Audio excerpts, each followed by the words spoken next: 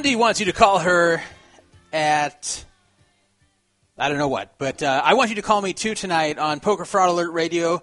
This is the Druff and Friends Show. I am Todd Dandruff Watellis, and welcome to a Wednesday edition of this radio show. We've been jumping all over the place. Our normal day is Tuesday, but we haven't had a show on Tuesday in quite some time. It just keeps changing.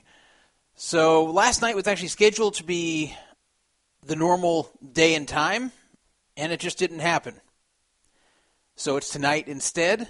I think next week we will indeed be on a Tuesday. But I have to announce we have a time change for the show. Not just because I'm always late, but a time change permanently for Poker Fraud Alert Radio. It will no longer be at 6:30 p.m. on Tuesday night. Nope, that's done. It will be 7 o'clock Pacific time on Tuesday night. And for the most part, any night I change it to, it'll still be at 7. The 6:30 is done. So I apologize for those of you on the East Coast who now have to stay up an extra half hour just to hear the show start. I know it's 10 o'clock where you are, but for me, it's much better, and even though I didn't prove it tonight, I think it will assist with me being on time because 6:30 was a very difficult start time for me, and at the time that had to be the time, but not anymore. So I moved it to 7. There's even a chance it'll move to 7:30 in the future, but I think it'll stick at 7. I don't want it to get too late for the live listeners on the East Coast. There is no co-host tonight. It will just be me. Though you never know. Like last week, I picked up Brandon as a co-host in the middle of the show. That was a pleasant surprise. Someone was asking, well, is Brandon coming back this week? I don't think so. It's possible. I don't think so. But if he does, then great. We'll take him. Or if somebody else wants to ride along here, we can do that too. We'll do the normal introduction stuff to the show, and then we'll get on with it. Since we started late, the free roll is starting in 15 minutes. The free roll is on the No Fraud Online Poker Room at 7:40 Pacific Time. It's completely free to enter. You just need a separate account on the Poker Fraud or the No Fraud Online Poker Room of PokerFraudAlert.com, which is near the top of the screen. The only other thing you need to qualify for the free money is a registered forum account dated 2012 or 2013. Someone PM'd me last week saying, oh, can I have permission, blah, blah, blah. And I looked at his registered date was in 2012. I said, you're fine. You don't have to give any justification. As long as you have an account in good standing dated 2012 or 2013, you're in. But what if you don't? Well, first of all, I would suggest registering a forum account. But second, email me, dandruff at pokerfraudalert.com. Dandruff at pokerfraudalert.com. Convince me you've been listening to the show for at least 3 weeks by telling me things you have heard on the show that are not in the official show description. And then I will give you an exception that will last as long as you remain in good standing on pokerfraudalert.com to win the free money. No matter what date your account is registered, you have to do it before the free roll begins on that night. So tonight you've got 14 minutes to do that if you want to. If you have to, shall I say. The reason we do this, by the way, is just so free roll leeches, people who are only here to play the free roll and aren't interested in the show or the forum, don't get any share of the money. Now, where'd the money come from? Did it come from me? Of course not. I'm Jewish. You got to be kidding me. No, the money came from some very generous individuals, as we have every week. And I'm happy to announce that this week, instead of being a $45 free roll, it's actually a $72 free roll, plus a $5 bounty, apparently. There's a lot going on here. 72, it's actually 52 plus 20 plus 5. It's very odd. I'm going to explain that in a second. So this is what's going on with the free roll. Let me get over to my agenda. The free roll, we got $25 from Scott from the East Coast. I got $7 from Trader SHKY. And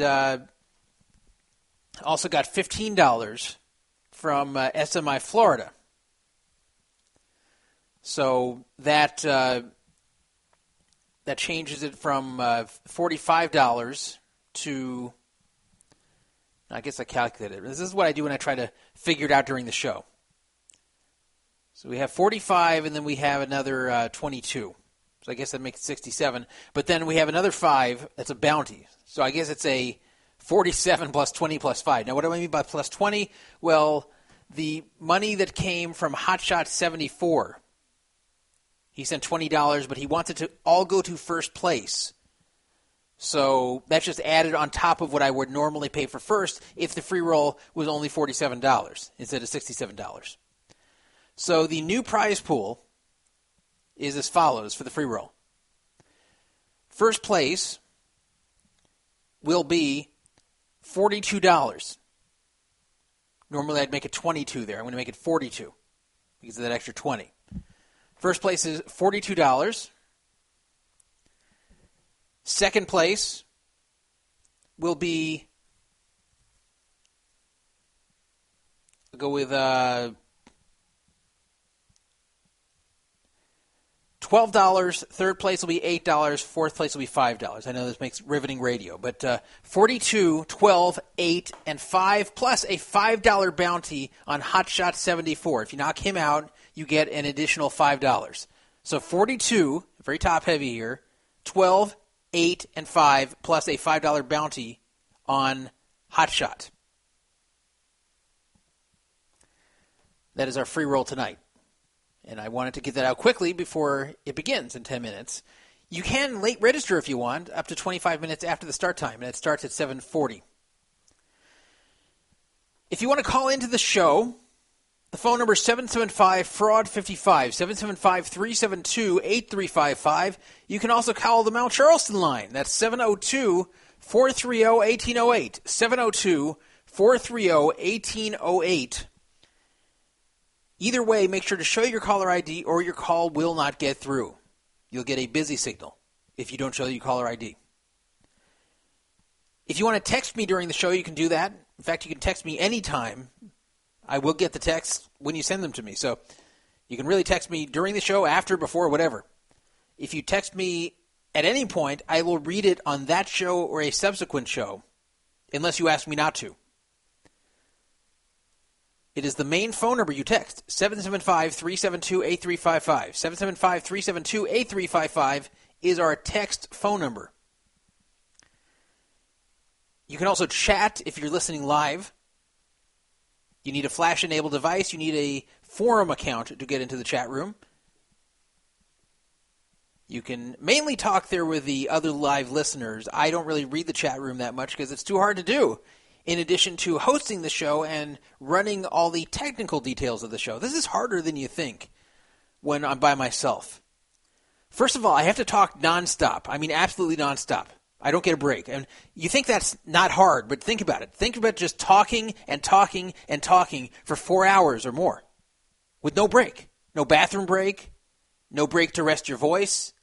I mean, even talk show hosts on the terrestrial radio or Sirius XM, they have breaks, but I have no breaks. So I have to do that. I have to run all the equipment that broadcasts the show. I have to respond to messages sent to me. It's a lot tougher than you think. Give it a try if you don't believe me. I'm not trying to get sympathy here. I'm just telling you why, if I hesitate or something, it's not me being unprofessional. I'm just doing what I can with the resources I have as one person with one brain and two hands. Here is the agenda this evening. I hate having to do this, but I have to. The $5 bounty that's on Hotshot 74 was given by someone who wants me to say the following. And the person said this is a condition for the $5 bounty on Hotshot. I hate doing this. I hate being like a trained monkey for $5, right? I do what they say, but I guess I have to.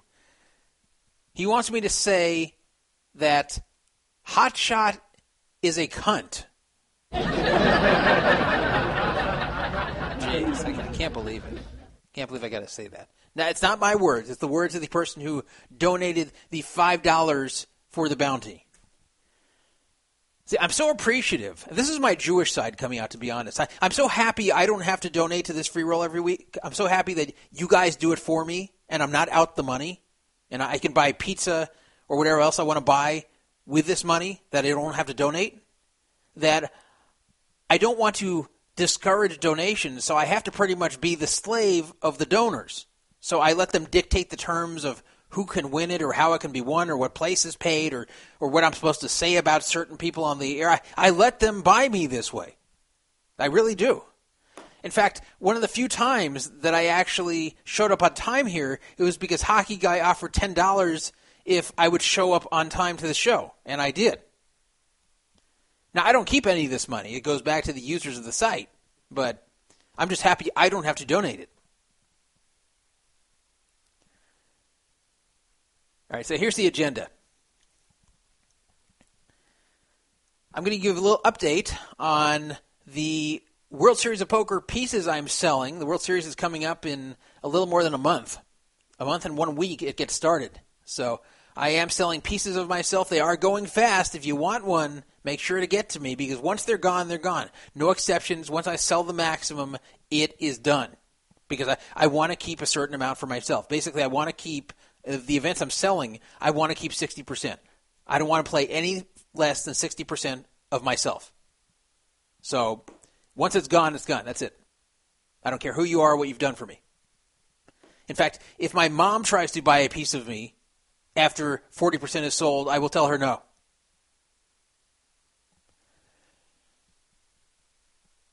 Well, Lock Poker, Brandon made fun of me last week about talking about Lock Poker. He used that as an example of something he isn't interested in when he went to go eat food and told me he'd be taking a 15-minute break. I said, no, I have nothing to say about Lock Poker this week. But he was kind of psychic in a way because there's a big story about Lock Poker for the first time in a while this week. So I'll tell you about that. Last week, one of the big stories here was the JSIP, John Sepulveda update, or Juan Sepulveda, his actual name. This is a guy who scammed our community back in 2013 with a very nasty scam where he pretended to be having a charity telethon and kept most of the money for himself and also stole money from people in various other ways. He stole at least $12,200 from our community and perhaps more. And given that this community is not that large, it's a lot of money to steal. He has returned. We talked about that last week. I have an update this week. Not as much to tell you as last week, but I have an update. I will give it to you.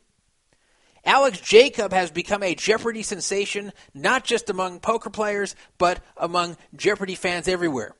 Many mixed opinions about Alex Jacob. Some people think he's a genius. Some people think he's a great contestant. Some people think he was extremely smart with the strategy he came up with that allowed him to succeed as much as he did. Some people didn't like his personality. Some people didn't even like his shirt that he wore. There were many, many different opinions of Alex Jacob on Jeopardy. His epic run has finally come to an end. I'm going to play the end of the 6th episode he appeared on where he met his doom. I'll warn you beforehand so you can turn it off if you don't want the spoiler. Of course, I've already spoiled it for you, so too bad. Well, PokerStars, they had a bit of controversy when they kicked Joe Cada, the 2009 World Series of Poker main event champion, out as a sponsored player when he offered to work for a very reasonable rate. He offered to be a sponsored PokerStars Pro for 0.0. And they still refused because he wanted basically 100% rake back there. And they said no. So they said, you're not even worth rake back. Get out of here, Joe Cada. So he got out of there. But they still had Jonathan Duhamel, who got very lucky to win the 2010 World Series of Poker, as every main event champion did, obviously.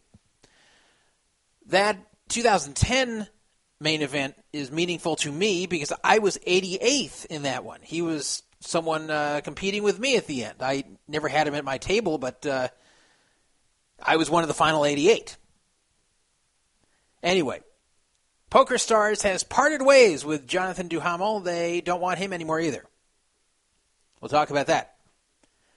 Well, Jon Stewart, and yes, that Jon Stewart of The Daily Show, sort of bashes online gambling legislation on The Daily Show. He brought up New Jersey's legalization of online gambling as a bad thing. He didn't specifically say that, but he was definitely implying it. I will play you the clip. He was trying to make a point about something else, but these type of things are not good.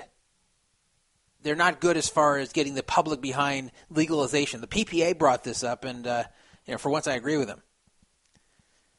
We're going to have a contest again for the free hotel room certificate. This was donated by I Am Greek, and this is a certificate that lets you stay at Paris, Las Vegas, which I think is the second best Caesars Entertainment property in Las Vegas. It's got a great location, fairly good hotel.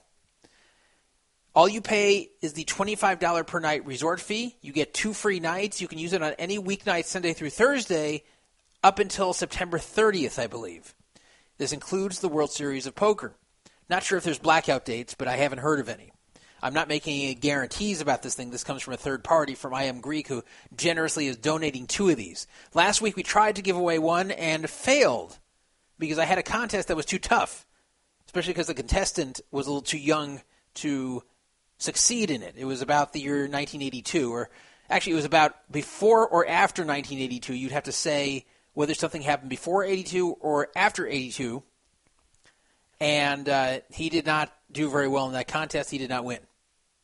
We have a caller on the air. Hello. Yes, caller. Hello.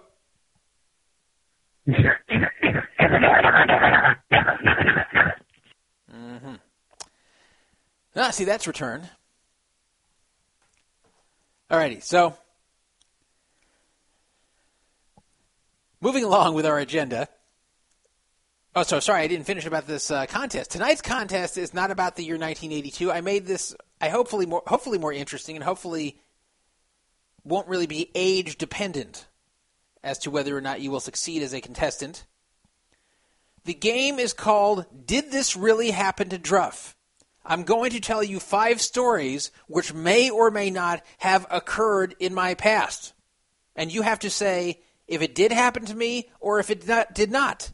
Because I might be making up some of these stories. I'm not going to tell you how many of them are true and how many of them are false. It's very possible that all are true or all are false. So I'm telling you 5. If you get 3 of the 5 correct as to whether they did or did not happen to me, you will win. So even if you just guess, you still have a fair chance to win. But please don't call in for that contest if you're not going to have use for that certificate.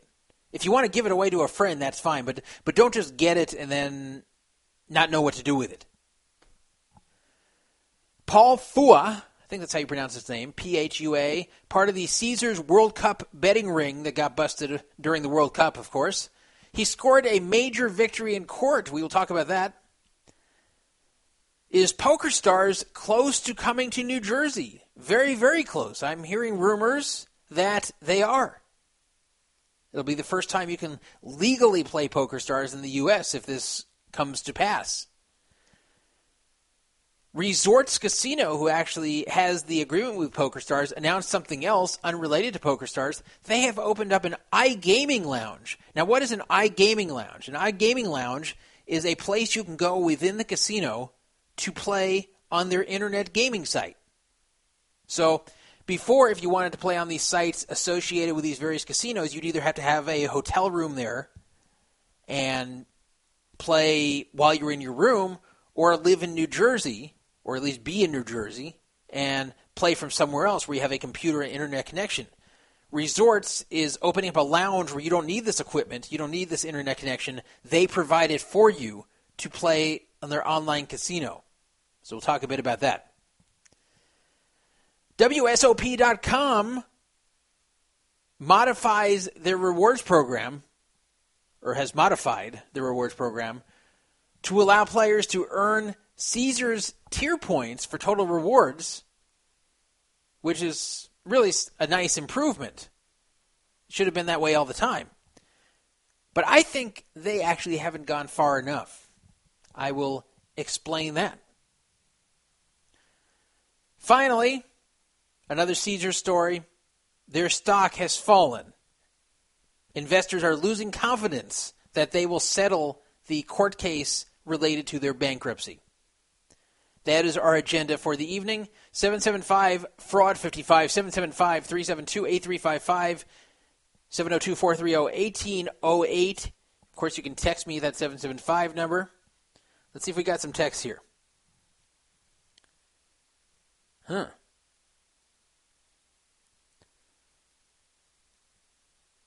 This is from the 407 area code. From, I guess this is Hot Like Sauce. Remember we spoke about Hot for Sauce cheating on me from a pool of disease-infested rehab people? Well, she just told me... Oh, wait, I can't... He puts at the end that I'm not supposed to say this. Well, put it at the beginning. I caught it just in time. You guys are going to have to guess the rest of it. You're going to have to guess the rest. I feel so bad about that. I want to tell you guys now, but I can't because he said, please don't tell anyone. Come on, you got to make sure to say, please don't read on air. I know he sent this text a few days ago, or actually yesterday, but still.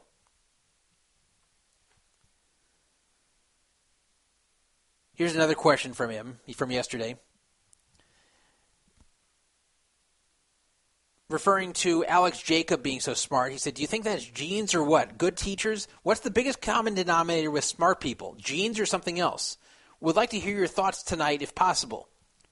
It's like we know Albert Einstein, but we don't know much about his brother, so how much is genetic? Well, most of it is genetic. If you have two smart parents, and when I say smart, I mean naturally smart, not well-educated, not well-read. I mean naturally smart from birth. Then you have a high chance of being smart yourself. Now, what if your parents are both geniuses? Does that mean that you are highly likely to be a genius? Actually, no. It still is very unusual to be at genius level, even if both parents are geniuses. Now, you're highly likely to be really, really smart, but to be a genius, two genius parents doesn't even come close to guaranteeing that. What about two smart parents? Is that likely to produce a smart child? Yes, it's likely, but it can easily happen where that's not the case, where the child ends up average or even below average intelligence. And I'm sure you guys have seen cases where the parents are just not very smart at all, and the kid ends up very smart. That can happen too. So it's genetic, but it's not 100%. Well, I mean, it is, but I'm saying it's not a guarantee like your race would be. Like if it's two white parents having a child, the child's going to be white. Always. Two black people having a child, the child's always going to be black. Two people with blue eyes have a child, the child will always have blue or green eyes, never brown. So there's some things that are like guaranteed. Other things like intelligence is very related to genetics and somewhat easy to predict, but sometimes bucks the trend. Height is also very related to genetics. If both parents are tall, you're very likely to be tall. If both parents are short, you're very likely to be short. Other things, though, are not. And some things are moderately likely to pass down to the kids, but not always. Now, of course, on a show like Jeopardy, a lot of it is about knowledge and not just smarts. Alex Jacob is legitimately a very smart guy, but you also have to have knowledge. If you're a really, really smart guy and you just never had an interest in learning a bunch of different subjects, you're not going to do well. You have to have had a love of learning and a very good memory, too. You need a good memory, and you have to really love learning about a lot of different subjects, or you will not do well there. So obviously Alex Jacob learned about a lot of different subjects and remembered what he learned. That's why he did so well. Plus, he had a very good strategy on there. And that the strategy kind of, that goes more along his smarts. JSTAT says successful parents usually produce dumb children. Well, not really. It depends why they're successful. Sometimes one can be successful financially without really being all that smart, just because you happen to come up with a business idea that maybe is creative, or maybe you just happen to think of it and hit lightning in a bottle, but that doesn't mean you're smart. So there's many ways you can be successful without really being all that smart. But if you're successful that's more related to your intelligence, like you become a doctor and you marry a doctor and then you're successful because you make a lot of money as a doctor, well, you have to be smart to be able to become a doctor. So those kids are usually not dumb.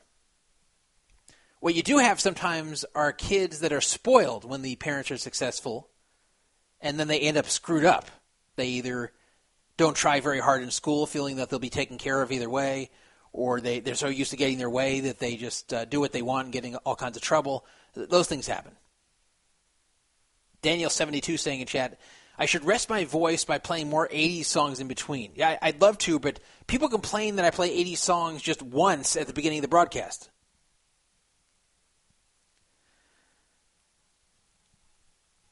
Now, I will confess something. I had two great-grandparents who honestly were not very smart. I didn't know them that well. They were alive when I was born, but from what I hear, these two great-grandparents were not very smart. They just were not smart people. But yet their child, their first child, who was my grandmother, who passed away 16 years ago, but she was actually very smart. And I don't know how that happened. And her siblings weren't all that smart. And I can say that because they're all gone now, too. Don't have to worry about them hearing this, but she was the only smart one in that family. Somehow some fluke thing happened, and two parents who were not very intelligent and had a number of kids, somehow their firstborn child ended up being very intelligent. So if you feel that I am intelligent, then it's partially thanks to that, because that's one of my grandmothers. I don't know how that one happened. Now, both my parents are actually very smart. So I can't say that any intelligence I have, that I bucked the trend there. Anyway, moving on here.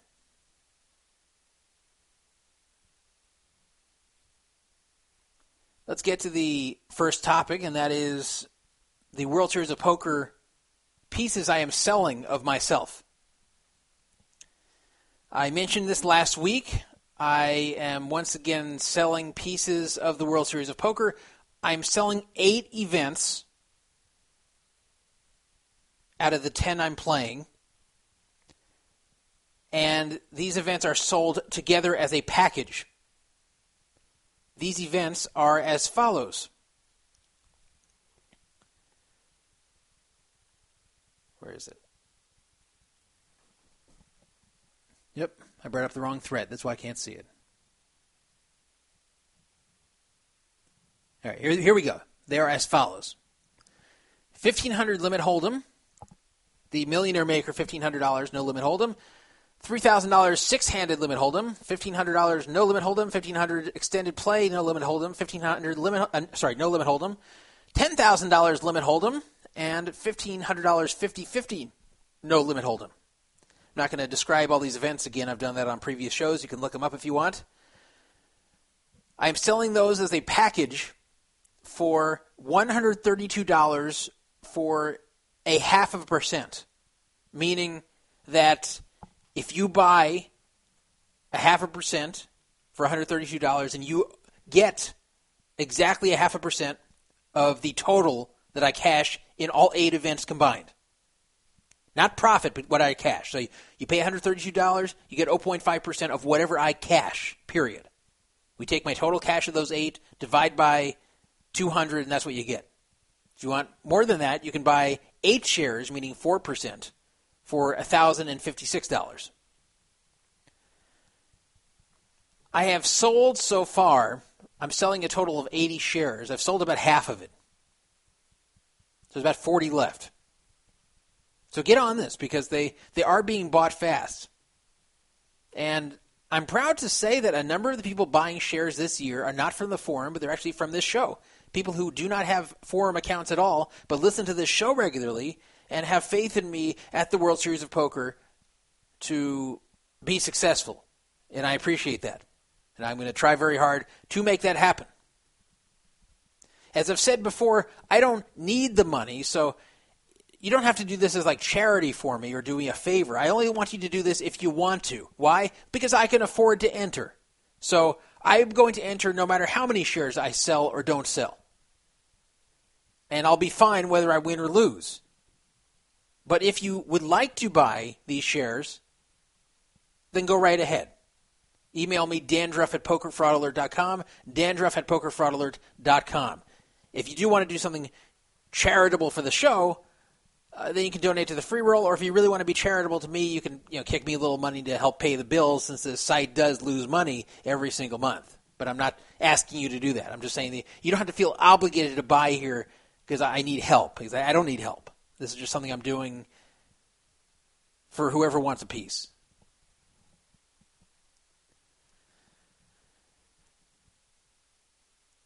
So let's get to a real topic. Let's get to my go-to topic on the show, something I love to talk about here, something I have become renowned for talking about on this radio show. I've been talking about it for a very long time. Yes, Lock Poker. Lock Poker has apparently gone down for good. Oh, no. Where is your money going to go? I think you know where it's going. The same place it's been for years, and that's in Jennifer Larson's pockets. They have not paid a single cash out to anyone, anywhere, in over a year. So I think it's pretty clear at this point that them going down is like a formality. However, it's a good thing because that means no more deposits, because they were still collecting deposits from those who were not in the know and were signing up through shady affiliates that were still directing people there. And if anyone was an affiliate of Lock at this point, they were really bad people, and they are thieves as far as I'm concerned. Every affiliate knows the truth. But anyway, Lock Poker at least can't take deposits anymore from the few players who don't know what's going on there. So it's actually good that they're going down. Some people are saying, why does that matter? They're not paying anyway. We've known that, so does it really matter? Yeah, it stops the damage from further occurring. You will never see your money, short of Jennifer Larson being arrested and prosecuted and forced to pay restitution. But they're obviously never paying you. They stretched this as far as it would go. Why they took the site down, I don't know. This was reported on April 18th from John Mahaffey. He said, the server is down, the form to establish new accounts there is broken, the casino doesn't work, and parts of the site have an expired certificate. And that's the way it still is, as far as I know. If you go to the site, lockpoker.eu, it still will load. And it still has the stupid Battle X promotion on there. But none of it works. So either it's down for good, or it's fallen into such a state of neglect that it's gone down and they don't even realize it, or maybe even care that it's down. So maybe they couldn't pay their server bills. Possible too. So Lock Poker's gone. Probably not coming back. If it does come back, then all they're going to do is steal what few deposits they can still get.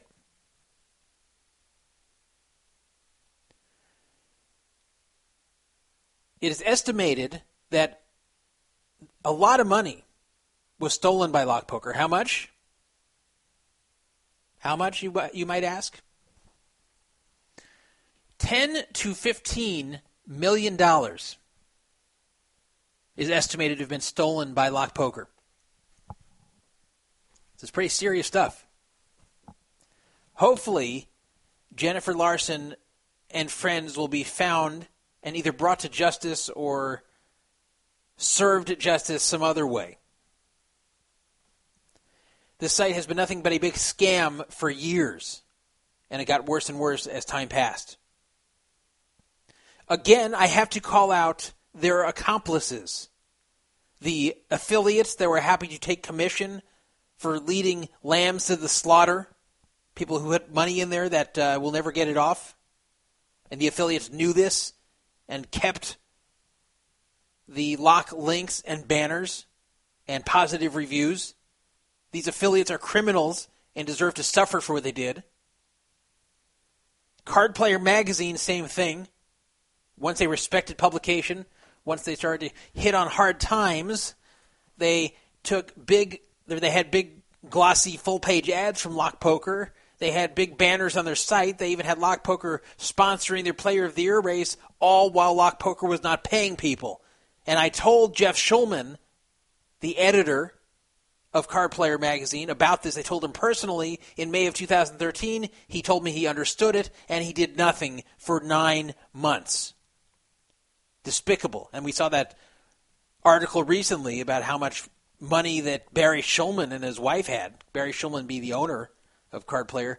They had a condo that cost $7 million to decorate. and yet they were running ads for scam poker sites. It's unbelievable. Like, just no conscience. And then, of course, there's the Lock Pros, the ones who were made aware of what Lock Poker was doing, and even with everything being told to them and proven to them that Lock Poker was shady, they still promoted the site and directed people to the site because they still wanted to get paid. They were selfish.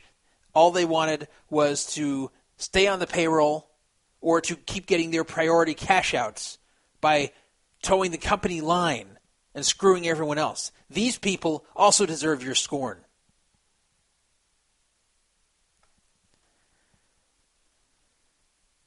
Now, as an interesting aside, Seth Polansky got into the fray of all this. You may say, Seth Polansky, he's the VP at the World Series. What does he have to do with Lock Poker? Well, this is what happened. Steve Ruddock, known as Steve-O on Poker Fraud Alert, tweeted, looking to talk to a couple of players that have been screwed by Lock Poker for a column. Let me know if you're interested. And Seth Polansky saw that and responded to Steve-O, and what he said was this.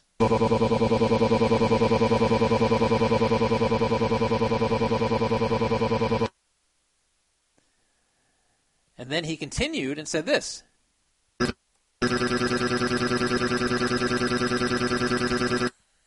That's really Seth.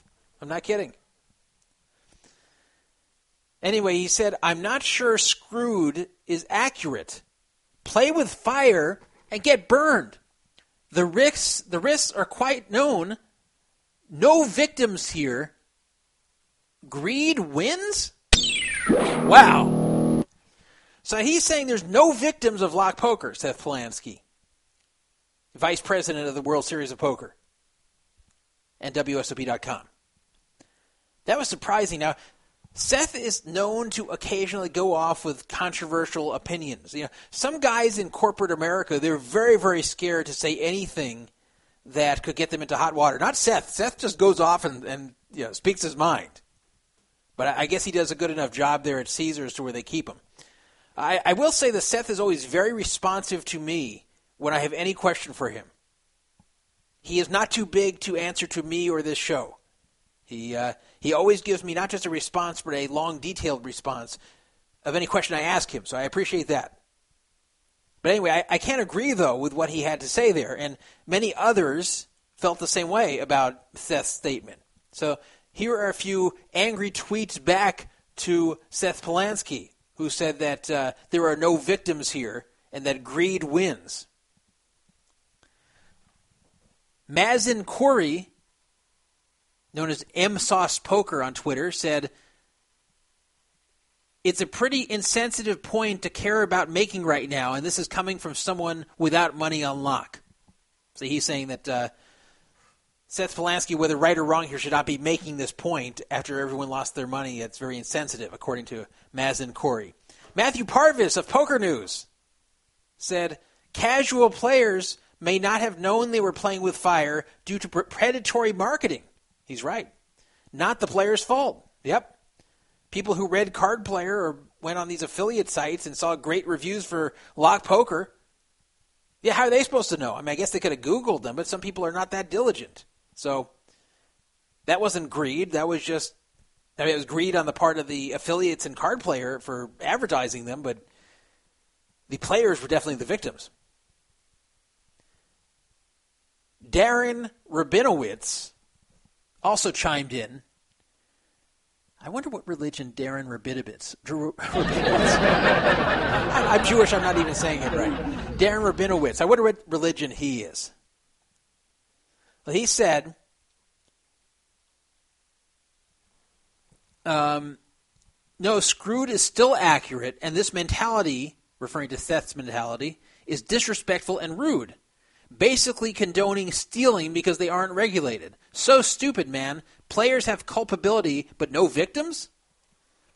So Seth responded to Darren the Jew Rabinowitz and said, the mentality that needs to change is expecting an operator with nothing to lose to do anything but what they did. So basically Seth is taking the standpoint similar to the, I don't know if it's a fairy tale, it's more of a story about the frog and the scorpion. And in case you don't know that story, and they tell this to kids all the time, the scorpion goes up to the frog and says, hey, I can't swim and I want to get across the river. You can swim, so can I get on your back while you swim across the river? And the frog says, you got to be kidding me. I am not going to trust you because I know you will sting me. And if you sting me while I'm crossing the river, I'm going to get paralyzed and we're both going to drown and we're both going to die. So no, you can't get on my back. So the scorpion says, why would I do that? Why would I do that? Number one, you are helping me. And number two, if I do that, we both die. So it's self-defeating. So obviously, if you're helping me get across the river, I'm not going to do something to kill both of us. So the frog says, all right, you got a good point. Get on my back, we'll go across the river.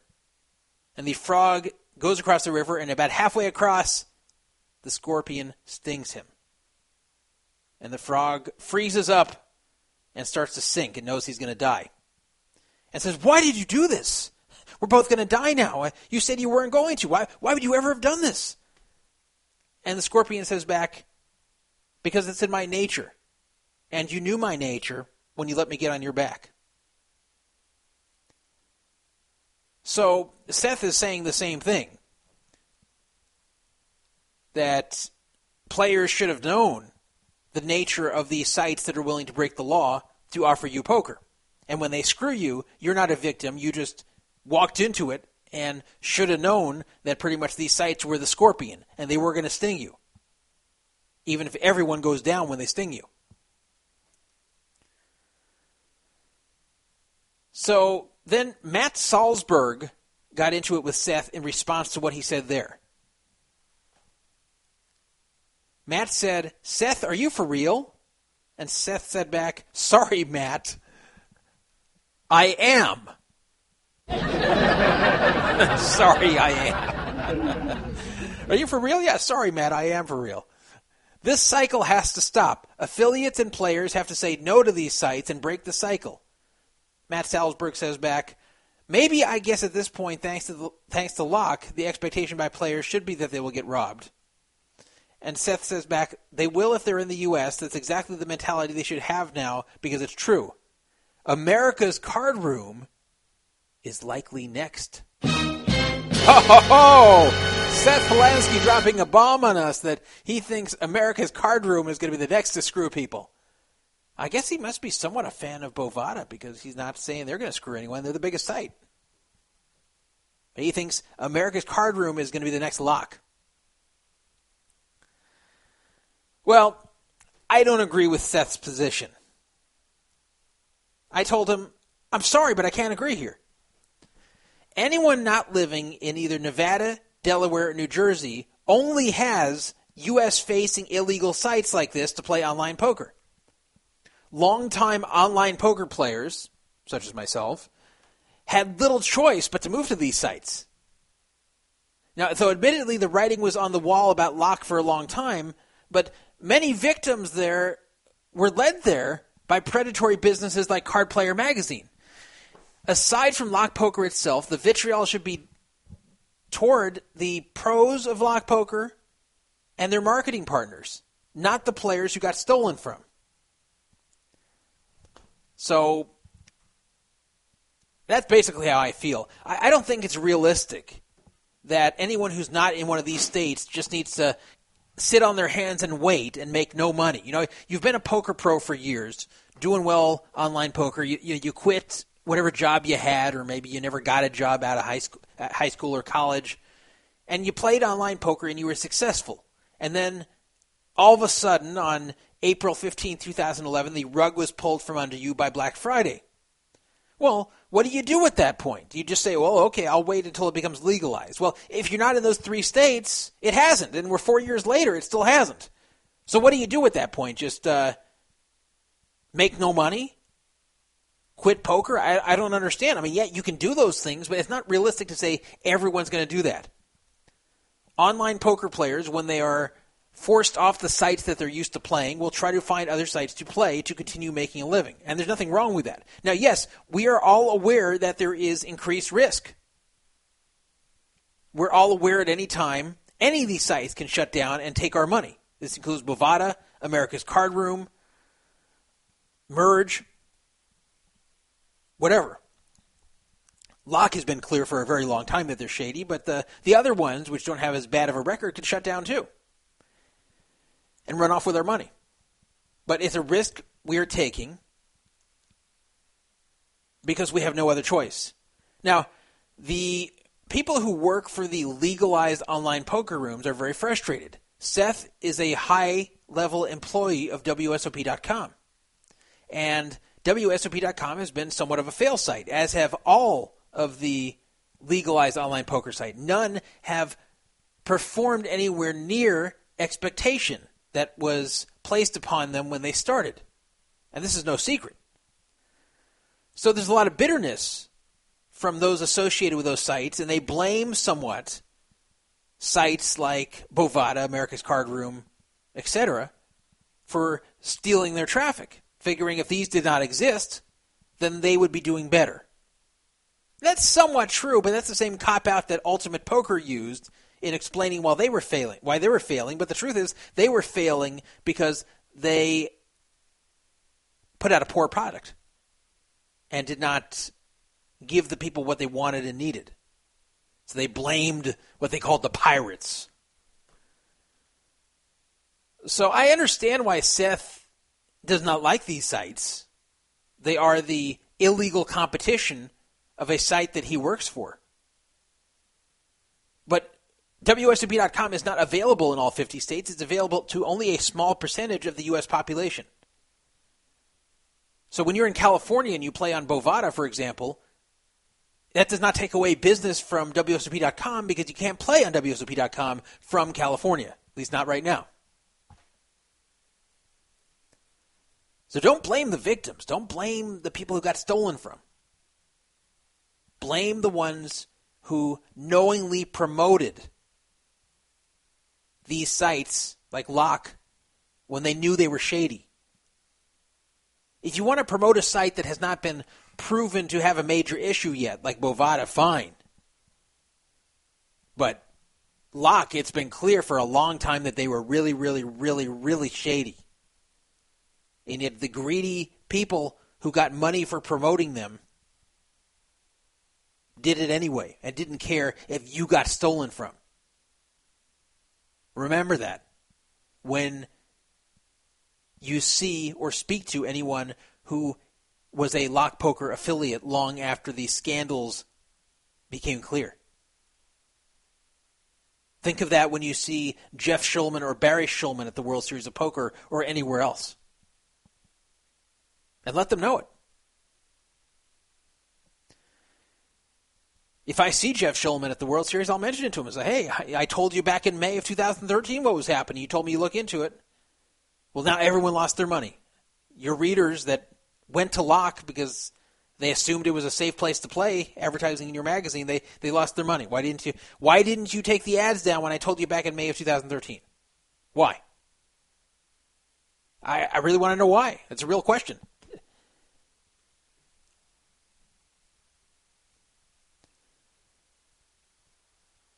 So,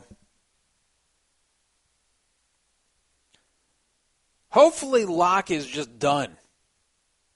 Hopefully there's no return of Locke in any way. They may try to come back in a different form. You never know with him. But hopefully it's just done. Muck Ficon saying, is Todd really calling some random guy a Jew based on his name? Come on. Darren Rabinowitz is not a Jew?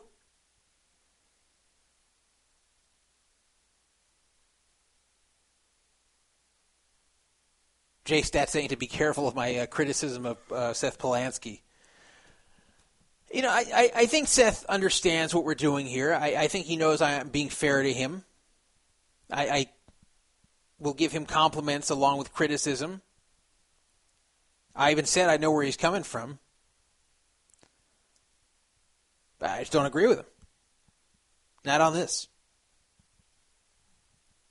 Now, last year, if you remember, when there were all these stories and all this panic about how unsafe the Rio parking lot is and how there's a mugging there and the Rio didn't do enough, blah, blah, blah, blah, blah, blah, and they abused this poor guy who came up all bloody, and there's a big panic about it. And rather than join the panic, I looked into it, and I spoke on behalf of the World Series and said they were right. That this victim was actually making a drug deal in the parking lot and was trying to avoid security and was not cooperative with security after he was found all beaten up because he didn't want to admit what he was doing there. So that's not the same as people getting mugged in the parking lot. That's doing a drug deal in the parking lot, and the shady people that you are dealing with, literally, beat you up. So I put that story out. I defended the World Series there. I just tell it like it is. I'm not going to be out for anybody here. I'm just going to take the truth and put it out there, whether it's pro-World Series, anti-World Series, whatever. Alrighty. Don't know how much more there's to say about that topic. Let's just move on to a JSIP update. So, Juan Sepulveda, known as JSIP, scammed our community pretty badly 2 years ago. Pretended to have a charity podcast, and then most of the money ended up in his pocket.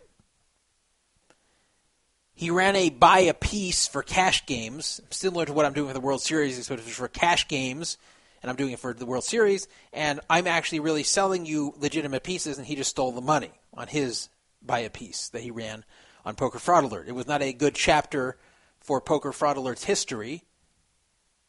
He was never an admin on Poker Fraud Alert. He never had any ownership here. He never was a moderator of any sort, but he was still a very active user. And, yeah, it was kind of embarrassing that happened here. I was very unhappy when I found out of what was going on. But he vanished, and it was thought that he basically was going to get away with it, and we weren't going to see or hear from him again. Well, he was found again by some users of Poker Fraud Alert, and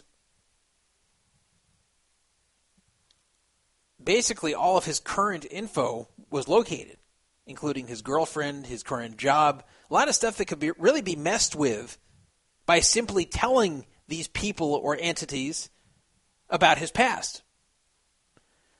So a user of Poker Fraud Alert sent him an ultimatum saying, you better come forward and make this right, or we're going to drop the hammer on your new little life you created. So, of course, he did show up on Poker Fraud Alert and posted a whole convoluted story about he had gambling addiction, he did things he wasn't proud of, blah, blah, blah, blah, blah. A lot of BS. But the most interesting part was his claim that he is going to pay everyone back. He's going to make monthly payments. He sent me $250 immediately, which I did receive. and claimed he's going to pay $400 a month to me to be distributed back to the victims until he gets all the way up to the amount that he stole. Well, the community did not receive him very warmly, and of course there are many accusations he's only doing this out of fear, that he's going to pay one or two times and then vanish again. Basically, he was full of crap.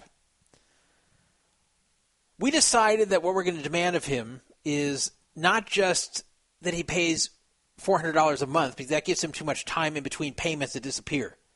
We wanted payments every 2 weeks. So he agreed every 2 weeks to send $200 starting April 29th. Now, I've already received $250 from before. Starting April 29th, he's going to send $200, and I think on May 13th, 2 weeks later, he will send another $200 if he keeps to his schedule. Now, he's claiming he's only making like $12 an hour at work, so I don't know how he's going to pay us back the money he owes for the long term, but hopefully he does. So he actually agreed to that demand, and he agreed also to sign and notarize a legal document acknowledging he owes this money and acknowledging that he is going to send $200 to me every 2 weeks.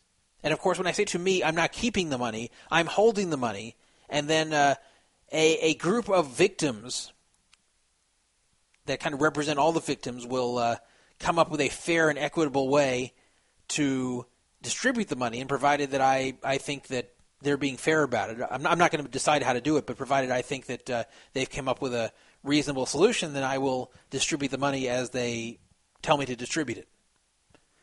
JSIP does not personally owe me any money, so I'm not keeping any of it. It's all going back to the community. So he agreed to that too. I have to actually put together a legal document for him to sign. Let's see here. I'm trying to find where he sent me this. I'll read you what he sent to me. I should have had it up, but, I never have these things up.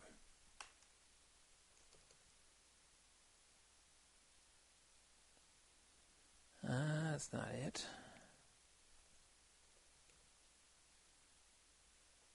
Here we go. He said, this is on April 16th, 6 days ago. Hello, Todd. I spoke to Brandon today. He relayed to me that a 2-week pay schedule would be preferred, and that's something I can do. I understand why that's a preference, and I wanted to shoot you an email since you are the person I'm sending money to. I can do $200 every other Wednesday, with the first $200 being sent April 29th and May 13th, and every 2 weeks thereafter. This should add extra money in some months to get the balance down sooner, and that's my preference. Also, I wanted to see if there's anything I needed to do as far as a promissory note or other documentation. Thanks, John. So I said back, I will send you a legal document shortly, which I would like you to sign, notarize, and mail to me. I still have to do that. The $200 every 2 weeks starting the 29th is good. I will post an update to the thread, which I did. And he said, okay, thank you. I will get it sent out ASAP. If I had to guess, I think he will pay on the 29th. Whether we get it on May 13th, I don't know. I hope we do. I hope we do.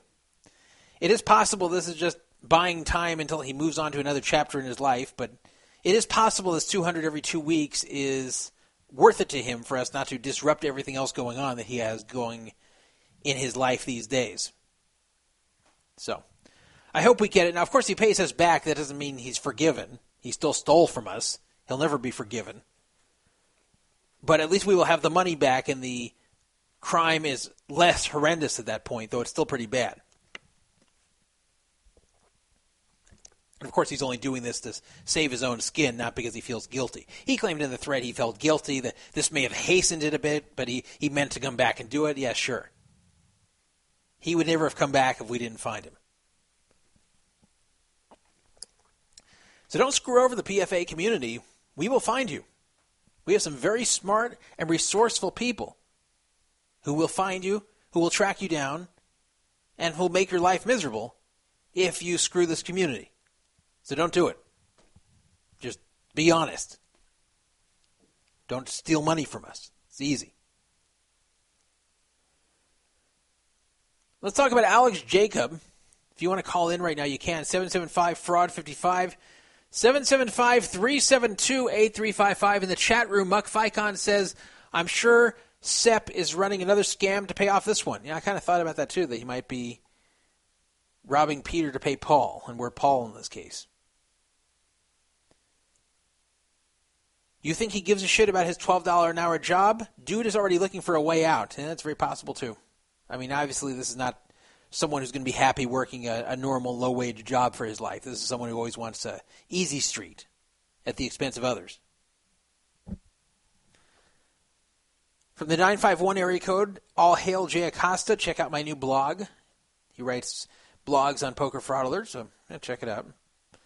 646 area code asked me, when was the last time you went to Jack in the Box? Oh, that's a good question.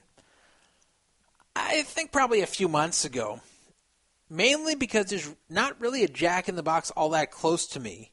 And there's some fast food places I prefer over Jack in the Box that's closer to me, so why would I go there? I think the last time I went there was when I was driving to Vegas, and I passed through that Lenwood Road area of Barstow, and most things were closed because it's the middle of the night, and Jack in the Box was open, so I went through their drive-thru. Some of you might remember, I think it was from 92 or 93, there was an E. coli scandal with Jack in the Box where between some tainted meat that they used and improper cooking temperatures, dangerous E. coli bacteria remained in the meat, and some people got very sick. I think a few people even died, like some little kids or old people. That's typically, by the way, who dies from those sorts of things. If you're really old or really young. So if you're listening to this show, you're probably not going to die anytime soon from a food poisoning sort of thing. Usually your body is stable enough to get past that. But if you're very, very young or very, very old, then that can kill you.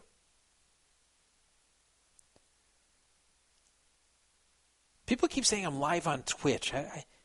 I'm not broadcasting on Twitch. I guess someone could be rebroadcasting me on Twitch. That'd be funny, but you definitely can't see me on Twitch. There's no webcam on right now. There's no point to look at my mug during the broadcasting of this show. FPS Russia says, I think you guys should let Jason keep his ill-gotten gains. What a fucking hustle, LOL. What? Why should he keep it? I don't get that.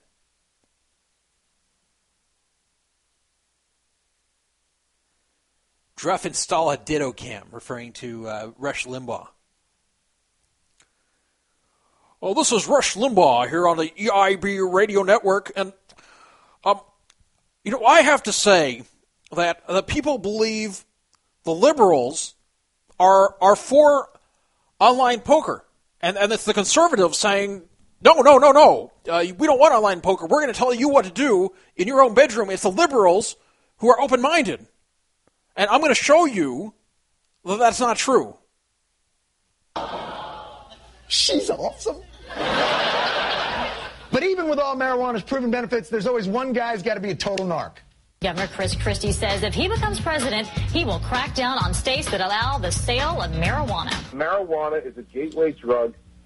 We have an enormous addiction problem in this country. Marijuana is an illegal drug under federal law, and the states should not be permitted to sell it and profit from it. You heard the man. Hey! Let the man be ideologically consistent.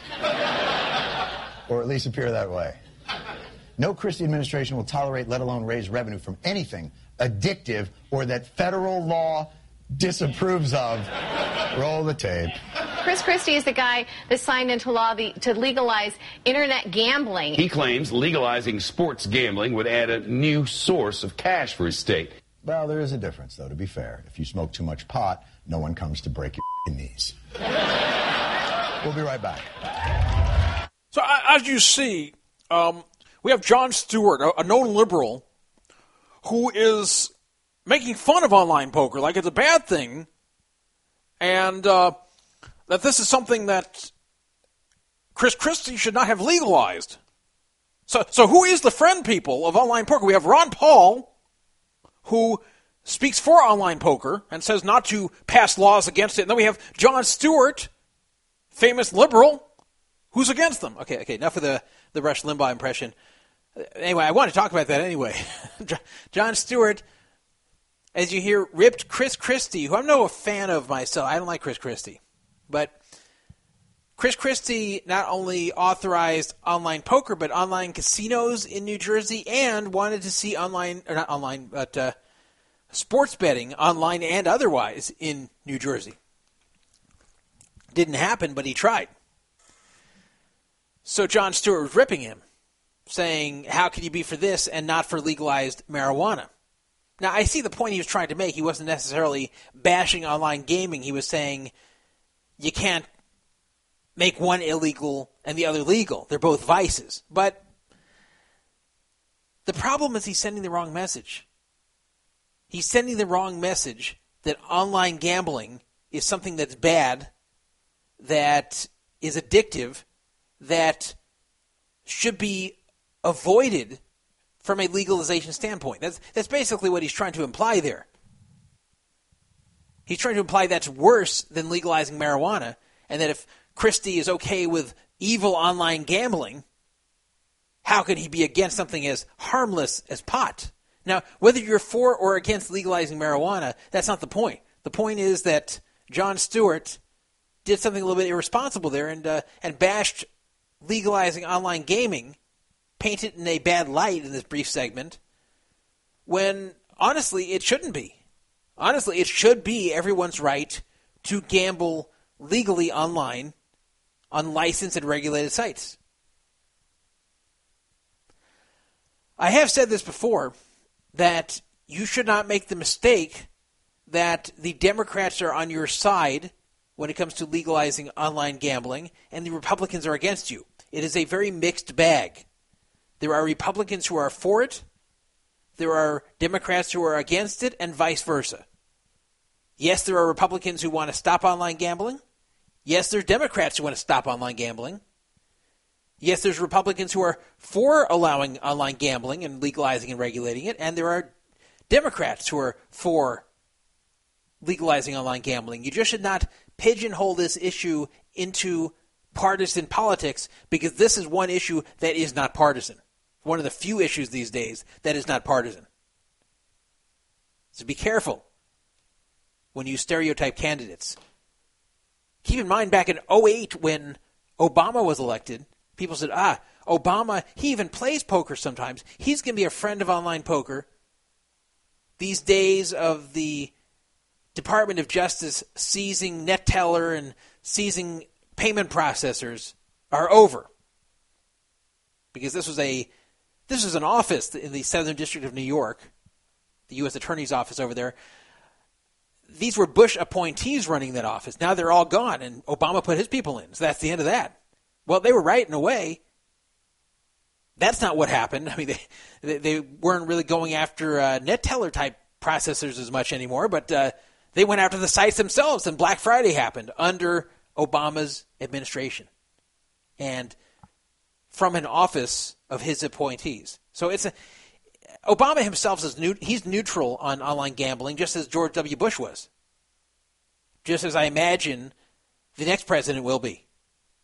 It's not a big issue to them. But just be careful when stereotyping which party is for what, because you can't do it. Bobby Orr, who is a liberal who likes to disagree with me, says, Jon Stewart is a liberal, but not a politician, Druff. He has no power. Conservatives with political clout are opposed to it. Stop using your conservative Jedi mind tricks. Well, Jon Stewart is very not intellectual. He's very influential, just as Rush Limbaugh is. So, just as when Rush Limbaugh gets behind something and liberals don't like what he is getting behind and bash him for it, I can do the same toward Jon Stewart. But I'm not even blaming the Democrats for this. I'm saying both parties have good and bad people as far as online poker is concerned. If you look it up, you'll see. I mean, Harry Reid, he said that one of his goals before he leaves office is to stop the legalization of online poker. And Harry Reid is definitely no conservative. So, I'm telling you, it's a mixed bag.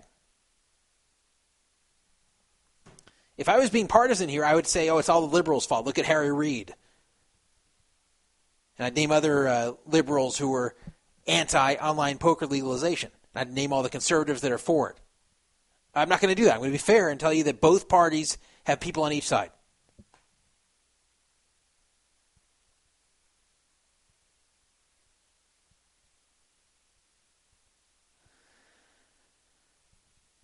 Jon Stewart, of course, is resigning from The Daily Show soon, so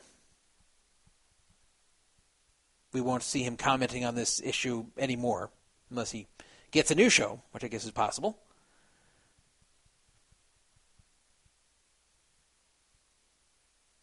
Okay, let's talk about Alex Jacob,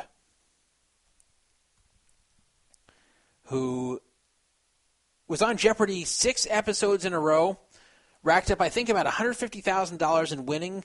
He had a very interesting and unique strategy to attack the higher areas of the board. He got used to clicking the button really, really fast. I don't know how he did it, but he could always click it faster than his opponents. He did a combination of rushing and stalling to manage the clock. Basically, when he built a huge lead, he would stall as much as possible. And when he would want to build this lead, he would choose and answer questions very quickly, sometimes even interrupting Alex before he could finish reading the question, which you don't see very often. You always see Alex read the whole thing, and then the contestants ring in, or if they have rung in, they don't say anything until he calls on them. Alex just rings it when he sees it's his turn. He just interrupts him. Well, he did very well. He was crushing his opponents, building insurmountable leads. Basically, Alex did not like the gamble that is Final Jeopardy. He didn't like the whole thing coming down to one question. So he wanted to double up on all his opponents to where there's no way they can catch him, and he can just bet 0 on Final Jeopardy and be guaranteed to win. And this was very successful. And up until the 6th episode, only one person seriously challenged him, and that person kind of realized midway through what he was doing and started to emulate it. Well, finally, he met his match on the 6th episode, and of all things, it was an individual named Todd. Todd defeated Alex Jacob. It took Final Jeopardy to make it happen, but Alex was unable to have a 2-1 lead on Todd despite racking up $26,000. So Todd was just very good. Todd also racked up a lot of money. He got $18,400. Usually if someone has $26,000 on Jeopardy, they're free and clear to win, but Todd did very well as well. And he was also very good at getting questions right. He was also very aggressive, and it all came down to this. So here's the final question that Alex answers correctly, and then they go into Final Jeopardy. Alex. What is Zimbabwe? That's the country. And with that, you wind up at $26,400, an $8,000 lead. All 3 players still very much in it as you get to deal with this category. Business. Think about it. Make a wish. Back in a moment. So Alex must have been pretty happy with the category of business. You know, some categories are stronger than others. I have to imagine that would be a category that he'd be pretty good at. And here came the question. It's all about business for the final today, and here is the clue. This social media company launched in October of 2010. In 2012, with about a dozen employees and no revenue, it sold for $1 billion. 30 seconds, players. Good luck. So, I don't know if you've seen this, but the obvious answer here is Twitter. But is Twitter the correct answer? I mean, it sounds like it launched October 2010. 2012 sold for a lot of money with barely any employees and no revenue. It sounds like Twitter. But is it Twitter?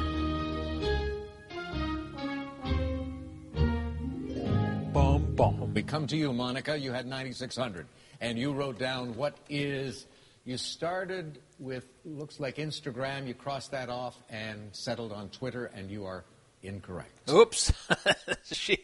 She crossed out what turned out to be the right answer. It'll cost you how much? $5,000. That drops you to $4,600. Let's go to Todd now. He had $18,400, and he wrote down what is Instagram. He didn't cross it out, and that's good news for you because that is the correct response. You add $8,001. You're in the lead by $1. So he bet the amount to go ahead of Alex by $1 if Alex bet 0. So that was the strategy he did as far as the money he was wagering on the question, that Alex had to get it right to beat him. He was basically betting that Alex was going to get it wrong. So, Alex, did he get Instagram? As we come to Alex Jacob, he's won nearly $150,000. What about today? Will he add to it? So he puts up his hand and waves goodbye. Nope. He's waving goodbye. Where will he finish? Well, he lost $10,000. He'll finish in second place. Todd Lovell, congratulations. So he said Twitter also finished with a hair under $16,000. Begin the week as our new Jeopardy champion. We'll see you tomorrow. Join us then. So long.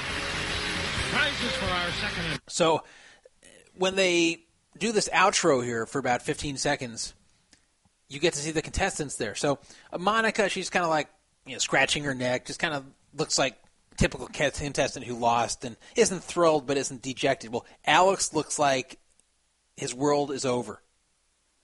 When he waved goodbye, it was kind of funny, kind of cute, kind of unique. But then he went into dejected mode. I think Alex really thought he was just going to run at this forever, like Ken Jennings did.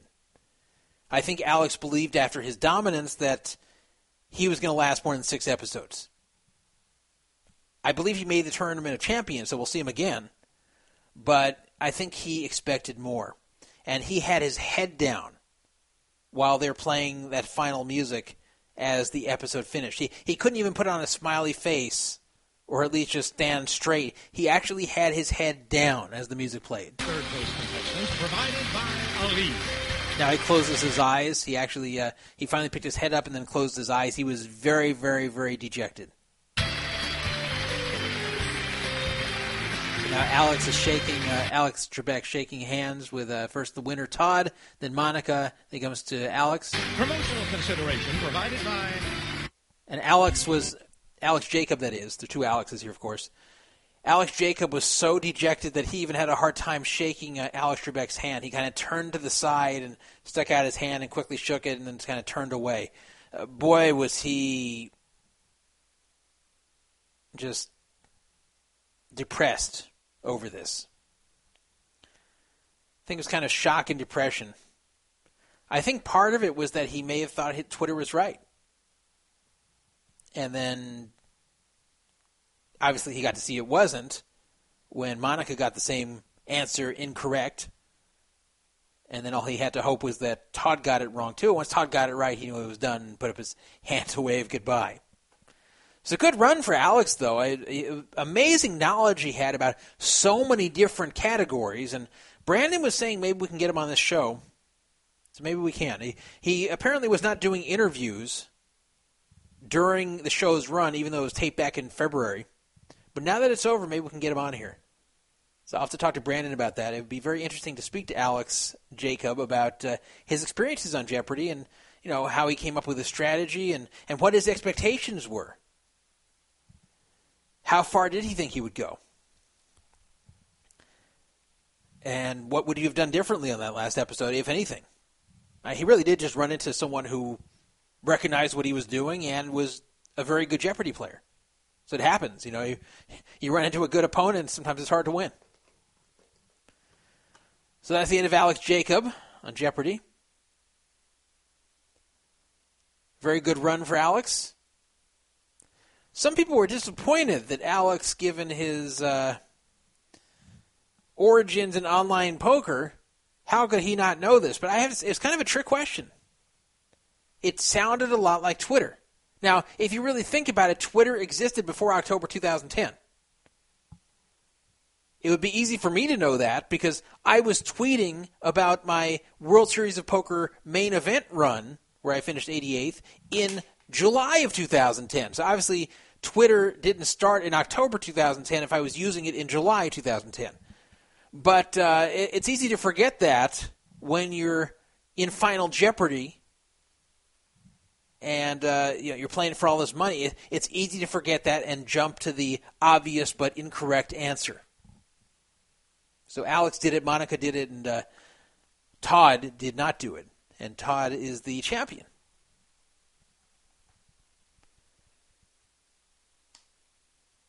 So some people were unhappy also that Griffin Banger apparently spoiled the result on Twitter.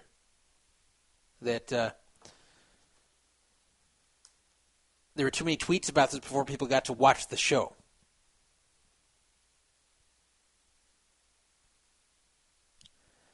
Anyway, good job, Alex. I was impressed. We were all impressed. I think the poker community was proud of Alex Jacobs' skill in the game of Jeopardy. Not a game you would associate with a poker player.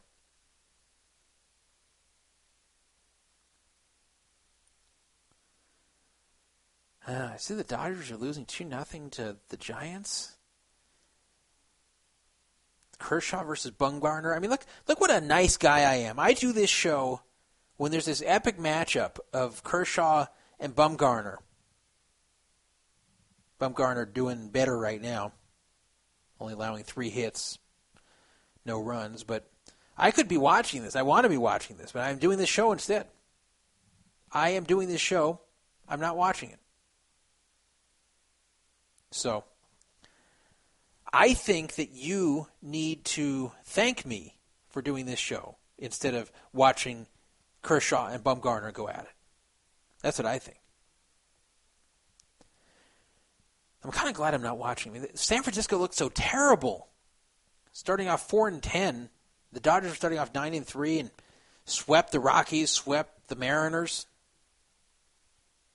Now they're about to lose the second one. I mean, they may not lose, but they're losing for the second game in a row to last place San Francisco.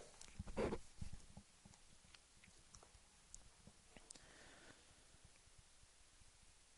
right, what other topics do we have here?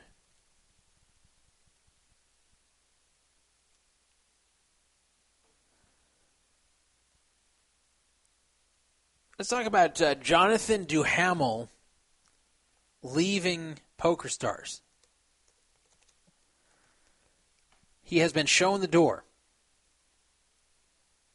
Now, Jonathan Duhamel has had some tough times since he won the World Series in 2010. If you remember, his girlfriend tricked him and had guys come over. I guess she unlocked the door or something. I forgot the exact part in it. But she organized it to where some big guys came over, forced their way into the house, tied him up, beat him up, and took a bunch of stuff, including his World Series of Poker bracelet, which the World Series actually remade for him. It was found eventually, but in bad condition. The great Canadian justice system sent his girlfriend to prison for 6 months for this. You got to be kidding me. 6 months for doing that, for setting up your boyfriend to have a bunch of guys come in and beat him up and rob him. 6 months. Anyway, he has been a PokerStars pro since winning the 2010 World Series of Poker at the age of 23. He was the first Canadian ever to win the main event, and he won almost $9 million. He also got another $1 million from PokerStars. I know this because they were going to give me that $1 million if I won.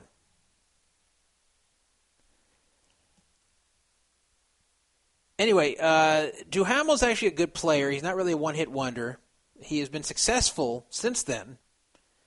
In January 2011, he won the European Poker Tour. He finished 4th in the 2011 NBC National Heads Up Championship. He then had a lot of big cashes in 2012. He got fourth in the PokerStars Caribbean Adventure, a high roller event, earning $313,000. He won $239,000 at the same series at the $5,000 8 max no limit event, and then he won the high roller version of that event for $634,000. I mean, so he's won almost $4 million or cashed almost $4 million in tournaments other than the 2010 main event. That's pretty damn good.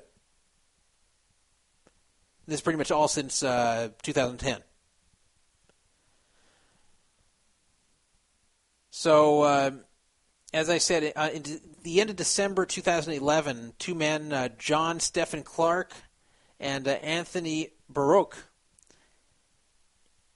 tied him up, beat him up, and threatened to kill him as they stole his bracelet, his Rolex watch, and 40,000 Canadian dollars and also 74,000 euro. And eventually all of them were convicted, including his girlfriend who set the whole thing up.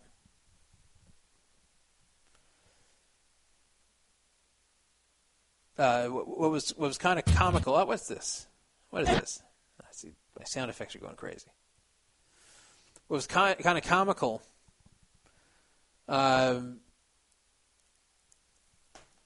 Clark and Baroque, who stole the World Series of Poker bracelet, even though it was a main event bracelet and it was the only one known to be stolen, his name was printed on it, Jonathan Duhamel. They scratched off the Duhamel part, figuring that that would prevent people from knowing it's the same stolen bracelet. Bunch of geniuses there. It's the only main event bracelet stolen, but somehow no one's going to know it was his if it just says Jonathan. But Bianca Rojas Latraverse was the mastermind behind this crime. They were arrested 2 days later. But anyway, getting back to the present, Duhamel is no longer a PokerStars sponsored player. Now, this was rumored already when he was seen in the prelims for the World Poker Tour Seminole Hard Rock earlier this month and did not have a PokerStars patch on. So they said, why does he not have that? So some people said, maybe he forgot it, but there were some rumors. And turned out it was true. Duhamel has not made any sort of public statement about the decision. He just said that he and PokerStars won't be working together in the future. That's a pretty harsh statement. Won't be working together in the future. He didn't say, I'm no longer there, or my time with PokerStars has come to an end. We won't be working together in the future. That's saying never. I'm never coming back. It's over. Not only am I not a pro now, I will never be a pro. That's not what he's saying, but that is what he's saying. They won't be working together in the future. I have to imagine this is probably bitter. At least semi-bitter. Why'd they get rid of him? Well, they are really trying to market to the European market. Now, he's not an American. He's a Canadian. But I guess they don't see enough value in having a Canadian main event champion anymore. Keep in mind that Amaya doesn't really believe, and that's currently PokerStars owners, they don't really believe in the original strategy by Isai Scheinberg and the original ownership of having a lot of different pros representing PokerStars, and that's the way to grow the brand. They believe in fewer pros, and they think if certain pros are not carrying their weight, they need to be cut. Even if on the surface it would seem like, a main event champion from 2010 is a great thing. If they determine that what they're paying him is not yielding the same results in increased revenue, that they're losing money in the whole thing, they don't want it. And I can understand that. In fact, I think having too many pros is a waste of time and money. I think it's much smarter to get a few big-name pros that are very visible, like Negreanu is for them, and have those people be the faces of the site and have a lot fewer faces. So that's pretty much what Amaya has been doing. They've cut a lot of people, and Duhamel has been one of the latest ones. I thought the thing with Joe Cada that they did a while back, the 2009 champion, was interesting because Joe Cada was willing to work for free. All he wanted was to not pay rake there. He wanted them to give him all his rake back, and they said no. And the justification was basically, well, if you play a whole lot on here, then that can be a whole lot of money.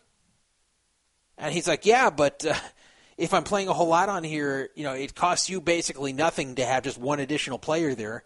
My presence there will probably make you more money just from people seeing that I'm playing and wanting to play with me. And all you're really doing is giving me back something that I would otherwise be paying. So you're not paying me, $100,000 or whatever, or $200,000, whatever an active player's rake back would be. You're just not taking it from me, which is totally different. But they didn't see it that way. They said, all right, well, you can still play on here, but we're not giving you rake back. And PokerStars, they were so arrogant saying that we know we're the best. They didn't say this, but they were implying we know we're the best, so we know if you want to play online poker and you can play online poker for where you are, you're going to choose us anyway. So we don't need to give you rake back. We're not going to cost ourselves this revenue that we know we will get from you because we know you're going to play here anyway because we're the best. So Joe Cada, they wouldn't even hire him for $0 plus rake back. Duhamel, I don't know what led to this, but I have to imagine whatever they were paying him before, they decided he wasn't worth it, and they either wanted to cut what they were paying him by a lot, or they just cut him. It's very possible they just fired him.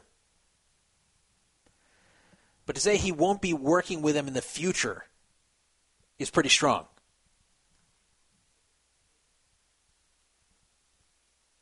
So they used to collect World Series of Poker winners of the main event like a college sorority girl collected STDs in college. But not anymore. They are dropping them. People in the chat asking, do they still sponsor Moneymaker? Last I heard, yes. He's kind of a different story. He was kind of the guy who got the whole poker boom kicked off in the first place. Let's take a look. Where do you even find the pros here? I can't even find them. Oh, here, Team PokerStars. Okay, PokerStars.com/team-PokerStars. The answer is yes, Chris Moneymaker is there. The current roster, and they have some that are, it's a very long roster. That's not that long. It's, looks like, what is this? 1, 2, 3, 4, 5, 6, 7, 8, 9, 10, 11, 12, 13, 14, 15, 16, 17. It looks like 52. Still a lot of pros, but they're still trimming the fat. I think they kind of list them in order of their prominence, too. As we go down, I don't know these people. But at the top, I see Daniel Negreanu, Chris Moneymaker, Liv Boeree, Bertrand Gospelier, Jason Mercier, Jason Somerville, Vanessa Selfs, who looks especially butch in this picture. She looks like a dude in this picture, like even more than normal. Jake Cody, Barry Greenstein, still there. Eugene Kachalov, Leo Margetts, Leo Fernandez, and from there I don't know these people. Actually, I do. I know Ivan Davidov, I know Andre Akari, I know Theo Jorgensen, Luca Pagano, Johnny Lawton, but then after that, the only one I really recognize here is Victor Romden. The rest of him, I have no clue. Isaac Haxton and Lex Veldhuis are still there. Adrian Rossum is still there. How is she still there? Adrian Rossum, a.k.a. Talon Chick. I realize that she's female, and that makes her more marketable. But Adrian Rossum is just a Canadian cash grinder. I think she plays like Omaha 8.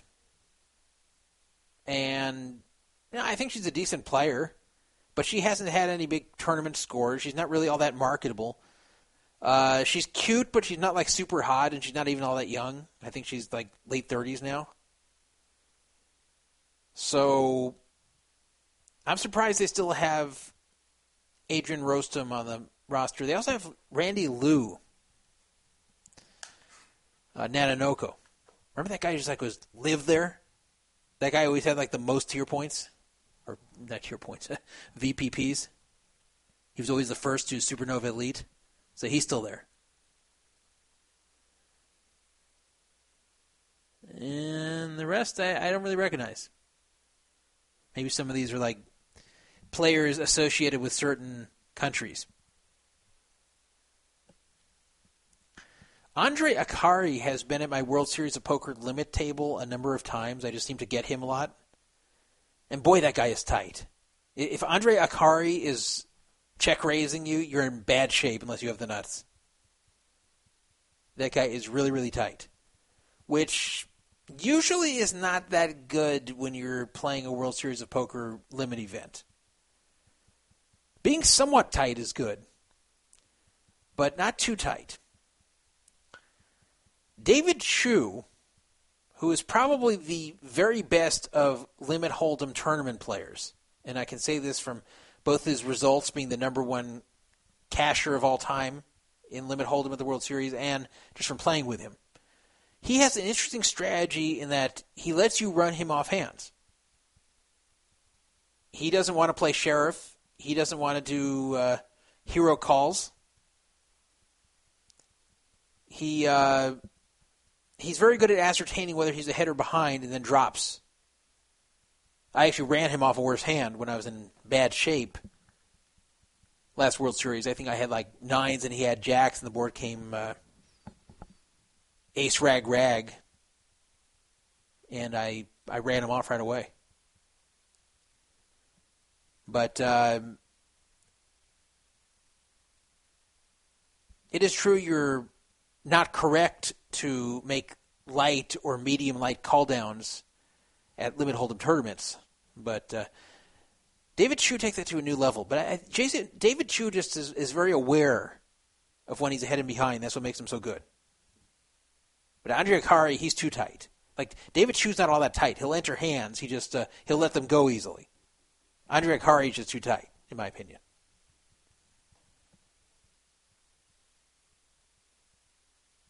Watch, he'll be listening, and then he'll be facing me this year and bluff me. It'll work. Like, Andre, if you're listening, go ahead and bluff me. I'll fold. I promise. I will not think you listen to this show. I will fold if you check raise me.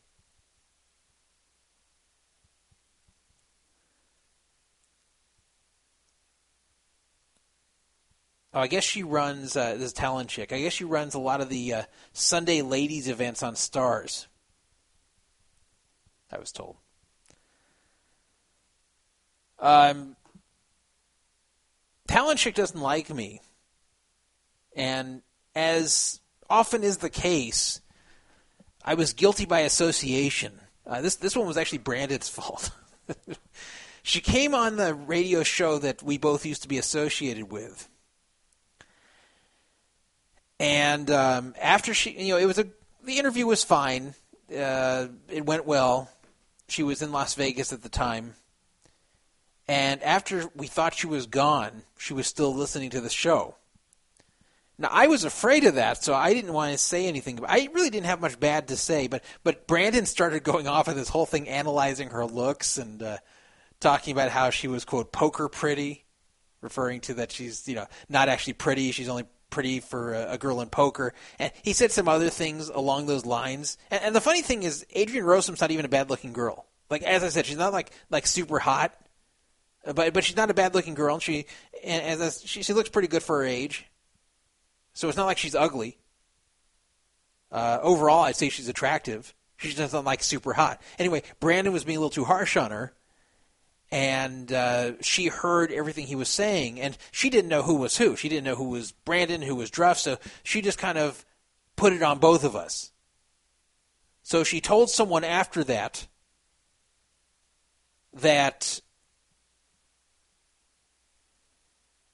she's very hurt, and that Dan Druff and this Brandon guy were really mean about the way she looked, and she felt very bad. And I felt bad hearing that. Because I didn't even feel that way. It's not like I thought she was ugly. I actually didn't even think she was ugly, but she believed, not only did I think she was ugly, she believed that I told the world she was ugly. And it actually was Brandon saying it, so I got blamed for it. I actually was trying to stop him. I was trying to get him to stop talking about this, fearing that she was listening.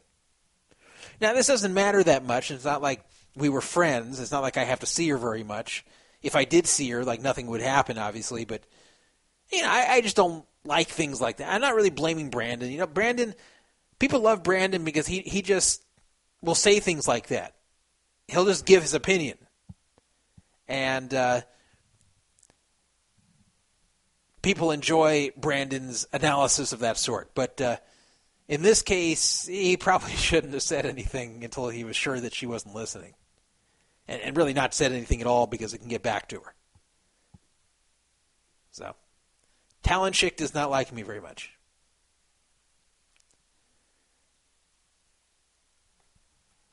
All right. Talent Chick, if you do hear this, by the way, or someone tells you about this segment, I really do apologize, and I didn't say the stuff. I don't want to throw Brandon under the bus. I actually was not the one saying that stuff. And I honestly didn't feel it. So that's the truth. Take it up with Brandon, not me. And that's because he actually is the one who said it. I have enough people who hate me in poker. I don't need additional people hating me for things I didn't do. But I'm not blaming Brandon. That's just the way it fell. When you do a show like this, people get pissed off. That's the way it goes. All right, so let's do our contest. It's 9 o'clock Pacific time. Let's do our contest. The show is flying by. The contest is called, Did This Really Happen to Druff? And you will win, if you win the contest. I'm not giving you charity. You got to win it. A certificate, courtesy of I Am Greek, a listener of Poker Fraud Alert, to stay at Paris, Las Vegas, anytime Sunday through Thursday between now and September 30th. All you have to pay is the $25 a night resort fee, which gets you internet there, by the way. Still sucks, but it's a great deal, though, $25 for Paris. I Am Greek does not make a penny off this. This is something he won and is giving away. I guess it's transferable. If you want to play, and you're either going to come to Vegas between now and September 30th on a weekday, or you have someone you can give this to that you know, doesn't have to be a member of the forum, 775-FRAUD-55, 775-372-8355, unless this is our contestant. Caller, you're on the air. Hey, how's it going? It's Reno. Reno? Yep. Okay, Reno. Are you here for the contest? Yes, I am. All right, very good. Is this the first time you've called this show? Yes, it is. Now I have a question for you. You call yourself Reno, but your area code, 630, is not a Reno area code. Did you ever live in Reno? Yes, I did for a year and a half. I moved away about I don't blame you. a year ago. Yeah, I don't blame you for leaving Reno. I kind of see Reno as like the poor man's Vegas, and the only good thing about Reno, if you can say it's good, is that the girls in Reno. Well, that's two good things. One, you're close to Lake Tahoe, and two, the girls in Reno are a lot easier than they are in Vegas, and they have lower standards too. So, like, I found that like the girls in Reno, if they lived in Vegas, the same ones that would not touch you in Vegas would touch you in Reno. Like, it's just like a lower standard there. So you can get hotter chicks there than you would in Vegas or other cities, from what I've observed from my travels to Reno, shall I say. Yeah, I wouldn't know about that. I'm married, so... Okay. I wouldn't know about it recently, but in some years past, I got to experience that. All right, so this is the contest. Did this really happen to Druff? I'm going to tell you 5 stories, and you got to tell me, yes, it happened, or no, it did not happen. Number 1. All right. In 1995, I got to know a girl over a telephone party line, and we really got to like each other. By the way, in the chat room, don't give any hints. She lived in the Fresno, California area in a town called Clovis, about 250 miles away from me at the time. I lived in Southern California then. I drove up to meet her. Everything went really well, and she even gave me, turn down your radio if you have mixed company, a blowjob in my car in a closed strip mall parking lot. However, after I got home, she stopped calling me, and she would not answer the phone when I called her. I thought I did something wrong to piss her off, and I felt kind of sad, to be honest. But I was horrified very shortly after that to get a visit from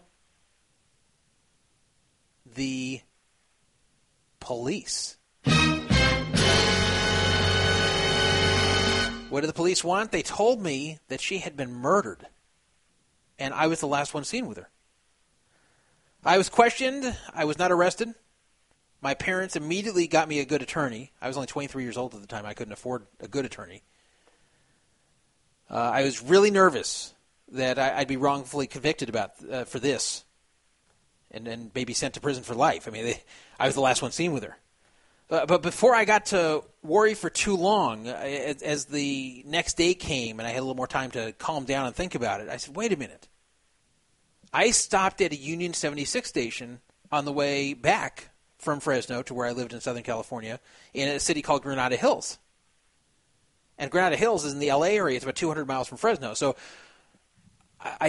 they had told me what the time of death was and asked what I was doing at that time. I said I was driving back home. And they said, can you prove it? I said, no. And I didn't have a cell phone in 95. I couldn't prove it through anything like that. But I said, wait a minute. I thought about the next day. Wait a minute. I stopped and got gas at the Union 76 right at the time, like probably within like 10 minutes of when they said the murder occurred from the estimated time of death. So obviously, if I was at that gas station 200 miles away, there's no way I could have committed that murder anywhere around that time. So I immediately called the police and told them this. I didn't even wait for my lawyer to call. I just wanted to get it out to them. Go to this 76 station in Granada Hills and get their surveillance video if it still exists, if they had one.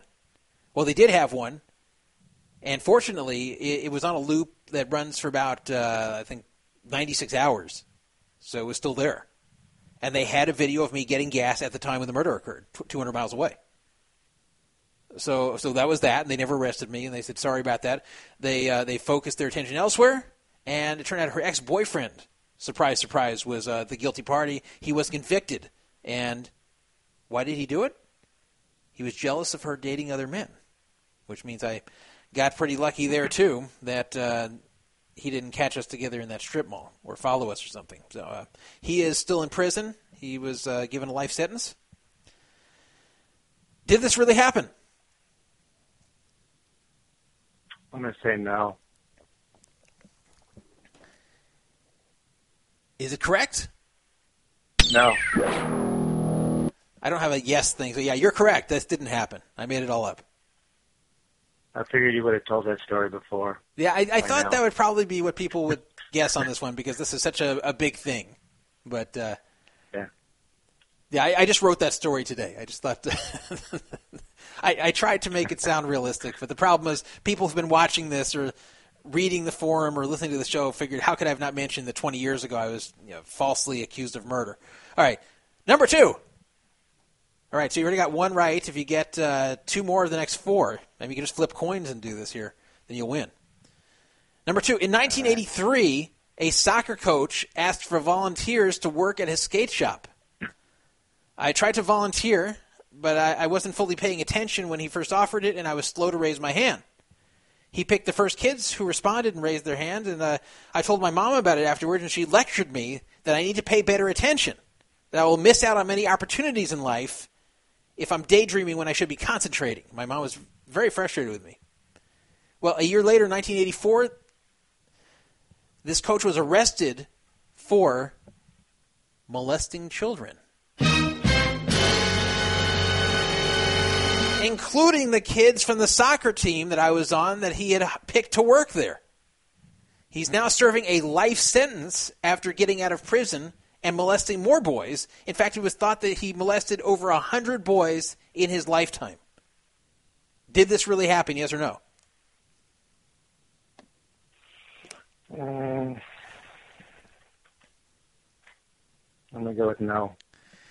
You're going to say this did not really happen. I did not come that close to getting molested by this soccer coach.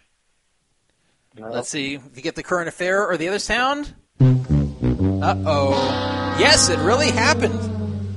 Your answer is incorrect. This really happened the way I said. I came that close. Pretty scary stuff. But fortunately, I was looking up at the sky and didn't raise my hand fast enough. And that would have been awful. All righty. Number 3. You're 1-1 so far. You got to get 2 of the next 3 right. But if we have losers every week, I'm never going to give these things away by September 30th. I shouldn't say that yet. You did well in the first one. Second one was tough. Number 3. In 1963, yes, this has to do with me, even though I wasn't alive then, my father had a serious girlfriend who really wanted to marry him. He liked her a lot and felt something was kind of off with her, though. He just, she wanted to marry him, but he just felt like something wasn't quite right with this woman. So eventually he just couldn't bring himself to do it. He was pretty young then. In 63, he was only 20 years old, but he was he just couldn't bring himself to do it. He thought there was something weird about her. He couldn't put his finger on it. So he broke up with her, and she was really crazy when she broke up with him, and pretty much verified his suspicions that she was nuts, almost to the point of stalking him. And finally she gave up when she finally realized that he doesn't want her. Not too long after that, he married my mom, so 2 years later they were married. And that was that. He hadn't heard from this woman for a long time and felt that was a closed chapter of his life. However, in 1977, more than 10 years later, I was 5 years old. She found out where he was living and drove to his house and waited outside in her car. Well, I was 5. I went outside to play outside in front of the house, and that sounds crazy today. If you have a 5-year-old, you're not going to let him play in front of your house alone. But back in 1977, that was very common for anyone that age. I don't know how old you are, but are you old enough to remember 77? Yeah. Okay. So would you say that's accurate, that a lot of 5-year-olds are outside their house playing at that time? Oh, yeah. Yeah. The home when it's dark. Yeah. It was a different time. So this woman saw me come out and realized who I must be, and she waited, for my mom to not be there and for me to be alone, for my mom to close the door. And then she went up to me and told me she wants to talk to me and get into her car. And said she's a friend of my dad. So I should have known. My mom even told me, if a stranger ever says get in their car, don't say yes. But I was a 5-year-old. She sounded convincing. It was a woman. I figured, okay, fine. And so, I got in the car. She said she's a friend of my dad's. She knew his name. So then it got really weird. She started driving, and she said, you're supposed to be my son. And I'm thinking, as a 5-year-old, what do you mean by that? I'm supposed to be your son. So I didn't say that. I just kind of sat there and listened. And then she said that she's going to drive somewhere a little bit away, and that she's going to take me to her house, and that my dad is going to come over, and that he's going to meet both of us there, and they're going to start a life without my mom. And I was really confused and upset by the whole thing. I didn't know what was going to happen to me. I didn't know if she was telling the truth. I even as a 5-year-old, this seemed really weird. And fortunately, she, maybe because she was kind of nervous, she was speeding. So in Woodland Hills, California, which is about 40 miles away, she was pulled over. And the police officer, fortunately, was very aware, and he noticed she was acting nervous. So he told her to step out of the car and questioned her, and then told her to just sit in his vehicle while he talks to me. He just had a feeling something was wrong. And he asked me some questions, and I told him the truth. I told him what she said about that I should have been her son, and that she's going to take me back to her house, and my dad's going to join us and leave my mom behind. And they thought this was really strange, so they immediately called my parents, who were horrified to hear about this, and they said, "Don't worry, he's safe." And they brought me home, and obviously they arrested her. She was sentenced to 4 years in prison for what she did, and my parents weren't thrilled about that, knowing she might return. But she actually got out in 2 years thanks to good behavior, in 79, but instead of contacting us a month later, she committed suicide. Did this really happen? No, it's bullshit. It's a bullshit story. Why do you think it's bullshit? I think we would have heard about that by now. No, same thing. You guys think you know this too well. All right. So are you correct? Yep, you're correct. This is a false story. Never happened. In fact, my parents got married fairly young, and they never had any serious relationships. They weren't the first people that each other dated, but they didn't have any serious relationships prior to each other, like really serious relationship like this. So this whole thing never happened. Hockey Guy says the timeline's fucked. No, it's not. The timeline actually is correct. It just didn't happen. There's nothing wrong with the timeline. I would know how to write the timeline correctly. All right, number 4. You're 2-1 here. If you get this next one, you've won. On July 24th, 2000, finally something kind of current, semi-current, I was the contestant for a Dodgers contest called Guess Who Will Hit for the Cycle, where I would receive $1 million and a new house if I got it right. A Dodgers player had to hit for the cycle that day, and I had to choose which one it was going to be. Now, I had an ability through some phone trickery, legal phone trickery, but through some trickery, to pretty much be the contestant at will.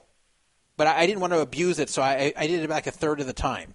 Surprisingly, they didn't stop me. You'd think that after hearing me over and over and over being the contestant and having to announce my name before each game that they would be embarrassed. It would seem like they have no listeners, but they actually let me do it. On July 24th, 2000, I picked Gary Sheffield, as I always did. He was on roids then, but that's not really the point.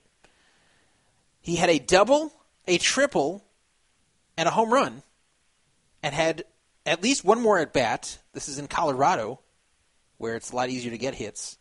He had at least one more at-bat, and maybe two, coming into the 7th inning. The Dodgers were also up by a lot in the game, so if he did get a base hit of some kind other than a home run, he probably would have stopped at first, even if he could have made it to second or third, because he wouldn't have needed to go on for the game scores purposes. He would have completed the cycle, would have been the first Dodger to do it since 1970. So I was beyond excited here. I was beyond excited, and I'm sitting here just like sweating when he comes up in the 7th. What happens? They hit him.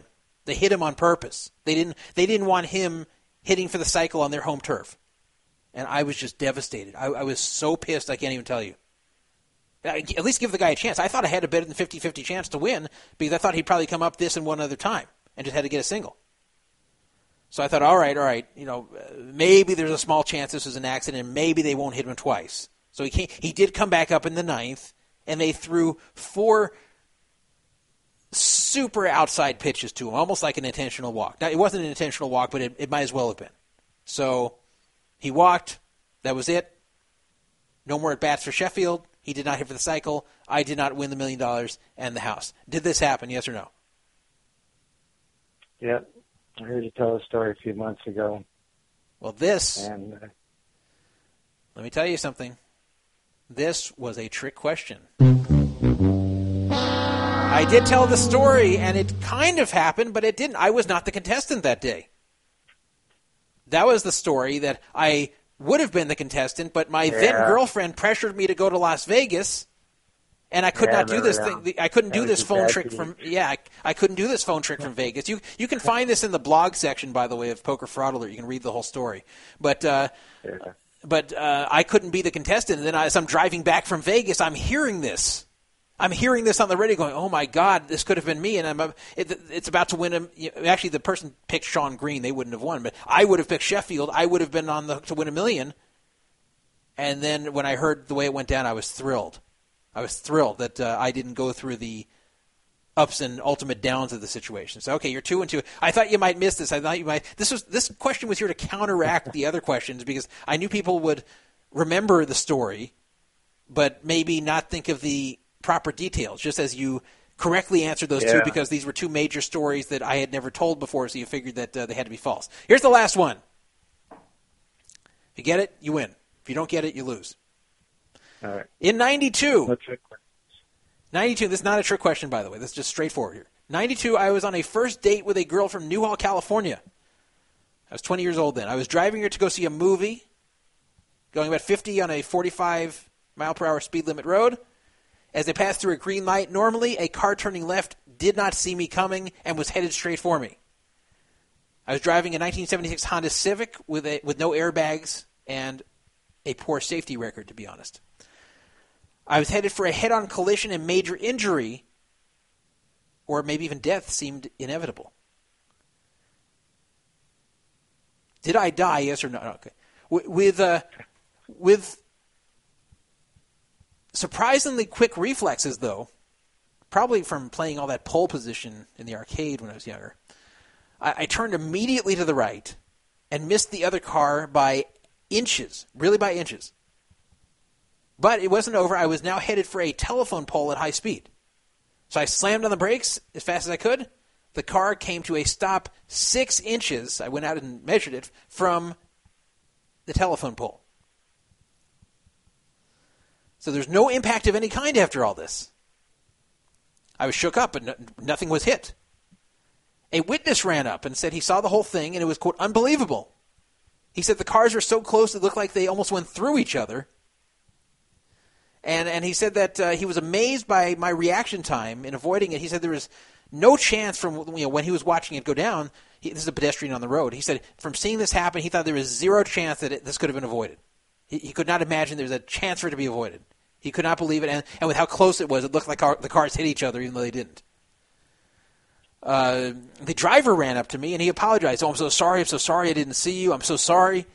So the witness then asked, he said, hey, I saw the whole thing. If you're going to go to court with this, I saw it all. I can tell the court what I saw. So I responded, nobody hit anything. There's nothing to report. There's nothing to go to court for. So we drove off. We actually saw the movie. I did have sex with that girl later that night. But her good luck did not last. Not about the sex with me, by the way. Her good luck did not last. She got into a very similar car accident 10 years later, again as a passenger, which nearly killed her. And to this day, she has a hard time walking more than a few steps and is getting foot surgery after foot surgery to keep trying to repair the damage over 10 years later. In fact, she just had a surgery a few months ago. Did this really happen? I'm going to guess yes. What does that mean? That means you won the contest. Congratulations. You are the winner. Yes, this did actually happen. I came this close to a 50-mile-per-hour head-on collision in an unsafe 70s car. But thanks to my lightning-quick reflexes, I avoided it. And I impressed a pedestrian on the road at the same time. I mean, how great can that be? And I got laid, too. What a great night.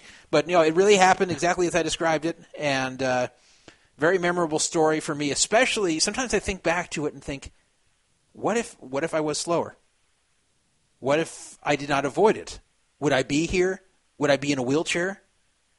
Would I be missing limbs? Would I be able to walk? Like that could have been a super life-changing moment or a life-ending moment, and yet it's only something I think about every so often because I avoided it. So I was lucky there. Lucky and skillful, I should say, if I brag about myself here. All right, so congratulations, you win. What you can do is PM me, and I will then put you in touch with I Am Greek and see if he either wants to send the certificate to me or if you want me to, or if you want to deal with him directly or whatever it is, I'll talk to him about it. And you're going to be at the World Series, right? Yeah, so we'll be meeting up. Yeah. All right. And, you won that Colossus $565 buy-in, right? Yep. Yeah, so you're winning all over the place. So I will be the maybe one. I can just get them from you then. Yeah, maybe we can do that. So he can. Now the only question is, do you need it that night? Because I was going to suggest for the Colossus buy-in that we don't meet at like 8 p.m. or something, or else it'll be an obscene line. But we need to meet kind of fairly late at night. So. You talking about for the hotel? Yeah, if you need it in advance, like if you need it that night, that's probably not the good thing for it. 2 nights? Yeah, it's for 2 nights on a weeknight. So it has to start. I don't know if it has to start or entirely be within this range, but it's Sunday through Thursday. I have to imagine it's probably has to be Sunday through Thursday for both nights. Okay, then I'll be coming in the 29th, so I won't need it till the 31st. Okay, so I can give it to you then. All right, so I'll have I Am Greek send one of them to me, and I will give it to you at the same time I buy you into that event. So you're just winning all over the place here in Poker Fraud Alert. The free tournament, the free hotel room. I mean, you've just got everything. So. All right, thanks, and thanks to I Am Greek. All right, thank you, I Am Greek, and I enjoyed this contest. I enjoyed writing it and putting it on. It was close. It had all the hallmarks of a good contest, and you won. So I'm proud of this one. Last week's I kind of felt bad that Scott got clobbered so badly, but he didn't really need it, so I'm kind of glad that you won. All right, we'll see you next month. Be nice to meet you, and congratulations. All right, thanks. So that's Reno, who just can't stop winning on this site. We have another to give away. We'll do that next week, probably. Wow, that was close. I thought he might say it didn't happen. I'm not surprised he missed number 4 about that Dodgers thing, because that was a trick. But I thought he was going to get 2 right. I thought he was going to get the first 2. Once he got number 1, I thought he was going to get number 2 about the soccer coach. But no, he thought I was making it up. So, just did it by the skin of his teeth. Yeah, J-Stat saying Vince Scully is in San Francisco right now. It's actually a pretty big deal for Vince Scully, who's now 87, to be traveling anywhere. He only travels within California now to do games. So if the game is not in L.A., San Francisco, or San Diego, maybe Oakland, and of course Anaheim, then he does not do the games. But he did go to SF, and Vince Scully, he still sounds great, and he looks pretty good for his age. Now, I've seen physically he's not great. Like, he doesn't walk that well. He's not that spry physically, but he is 87. He'll be 88 later this year. And he's been working for 66 years doing Dodgers broadcasts.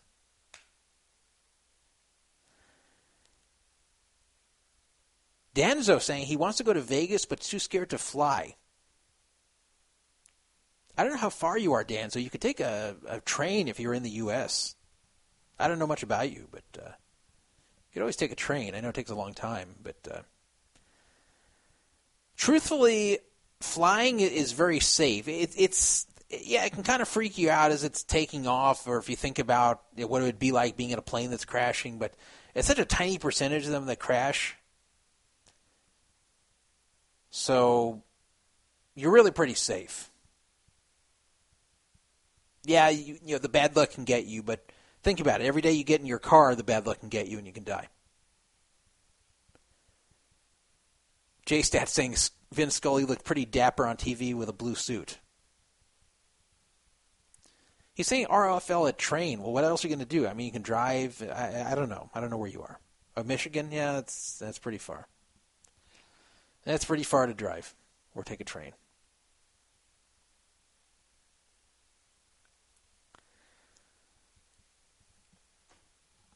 So let's go on to the next topic here. Talk about Paul Fua, who has received a very favorable ruling that this guy ran a World Cup betting ring from a Caesars Palace villa. He actually was running a sports betting operation from right inside Caesars Palace, and the FBI used a ruse to get in there by turning off his internet access, and then when he called up to complain, hey, my internet's dead, they said, okay, we'll send some techs in there. And then the FBI came in pretending to be the techs and then planted some bugs in there and were able to get the goods on him. So he is in court for his gambling misdeeds for running a sports betting ring inside a Caesars, which also offers sports betting, which is a big no-no in Nevada. You should know by now in Nevada you don't run competing unlicensed gambling operations. I think we know someone pretty well who also did that and now is no longer in this country. So anyway, U.S. District Judge Andrew P. Gordon ruled on Friday that this ruse that the FBI used, and state gaming agents were involved as well, and Caesars Palace employees of course also cooperated, it violated FUA's Fourth Amendment rights. Now this recommendation also was made by a U.S. Magistrate Judge Peggy Lean, who said that the evidence seized from the villa occupied by Paul Fua should be inadmissible. Federal prosecutors had fought the recommendation, and they're saying that subjects of an investigation they were only entitled to basic needs like food, water, heat, and shelter, and not to modern conveniences like the internet. So therefore, the Fourth Amendment did not apply. That's what the Fed said. And who out here remembers what the Fourth Amendment is from 8th grade social studies class? The Fourth Amendment is part of the Bill of Rights that prohibits unreasonable search and seizure and says that any warrant has to be judicially sanctioned and supported by probable cause. So they did this with no warrant. And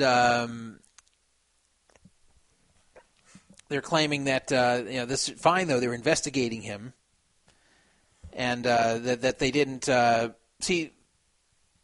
The argument is, let's say they turned off the water, and then he had to let them in to turn it back on. Well, they could successfully claim that since you can't live without water, since it's a basic life need, you have to let someone in, and therefore, if you're really letting the police in, that's equivalent to an illegal search. But they're saying here they just tricked him to let them in for something that's an extra in life, the internet. Now, but people are not entitled to the internet, according to the government.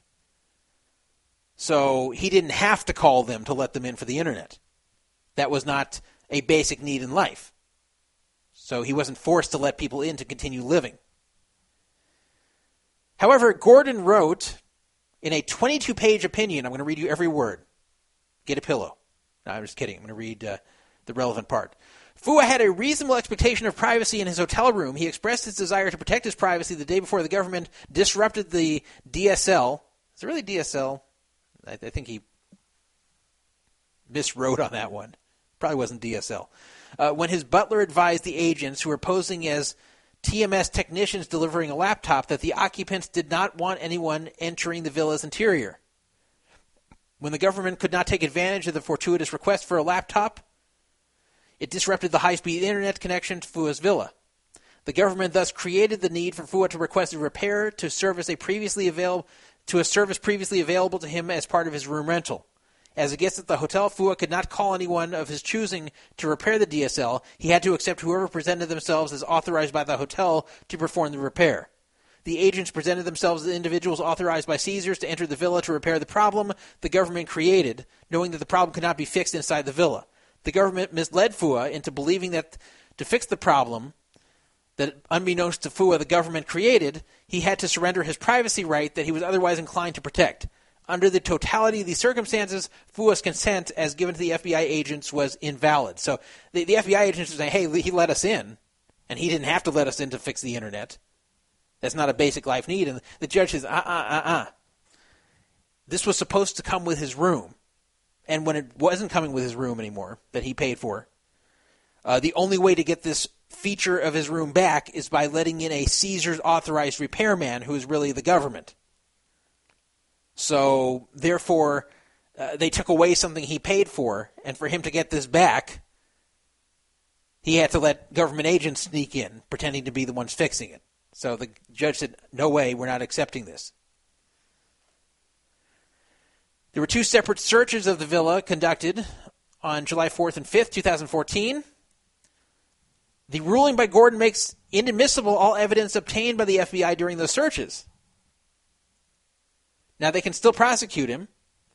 They allege he is a kingpin of the underground online gambling scene of Asia. They also think he's a major figure in an Asian organized crime ring, which is probably all true. But I think on this one they're screwed. I think they have to lose too much critical evidence in this case. How do I feel about this? Well, I have mixed feelings. The guy was guilty. It's not like they set him up or something. I mean, the guy was guilty. It's just a matter of they obtained evidence illegally. I never feel too bad for criminals that are busted because they have because evidence was obtained illegally.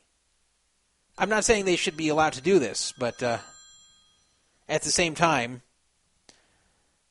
I don't feel bad for them if they were really guilty, which he was. Now, at the same time, this is kind of a victimless crime because he wasn't cheating anyone.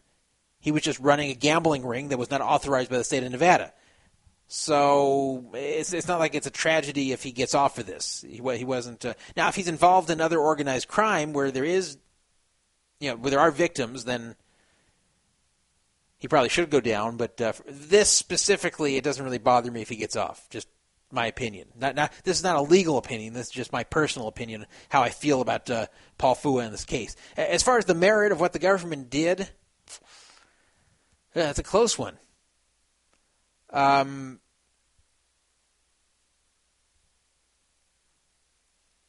see their point about the internet is not a necessity, but I also see the judge's point that if you paid for something and the government takes it away from you without your knowledge, and then you have the hotel send people in to fix what the government took away from you, unbeknownst to you,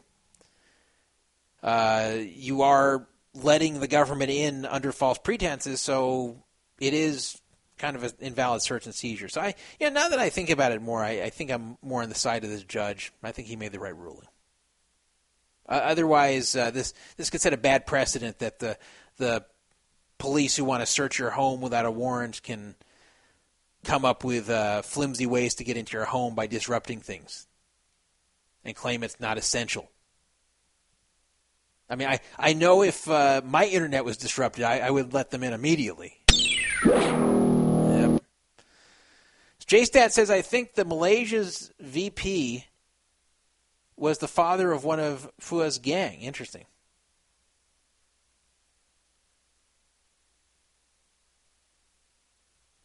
Snowtrack says, long live the triad. All right.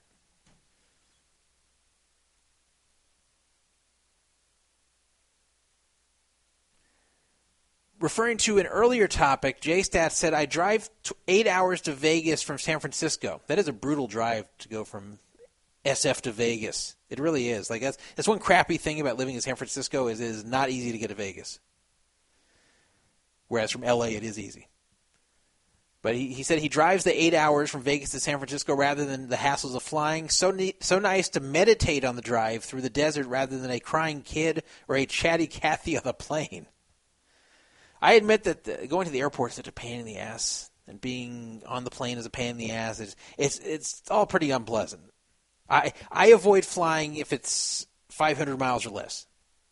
But I think from San Francisco, which is a little bit more than that, I think it's like 550, I think I probably would fly.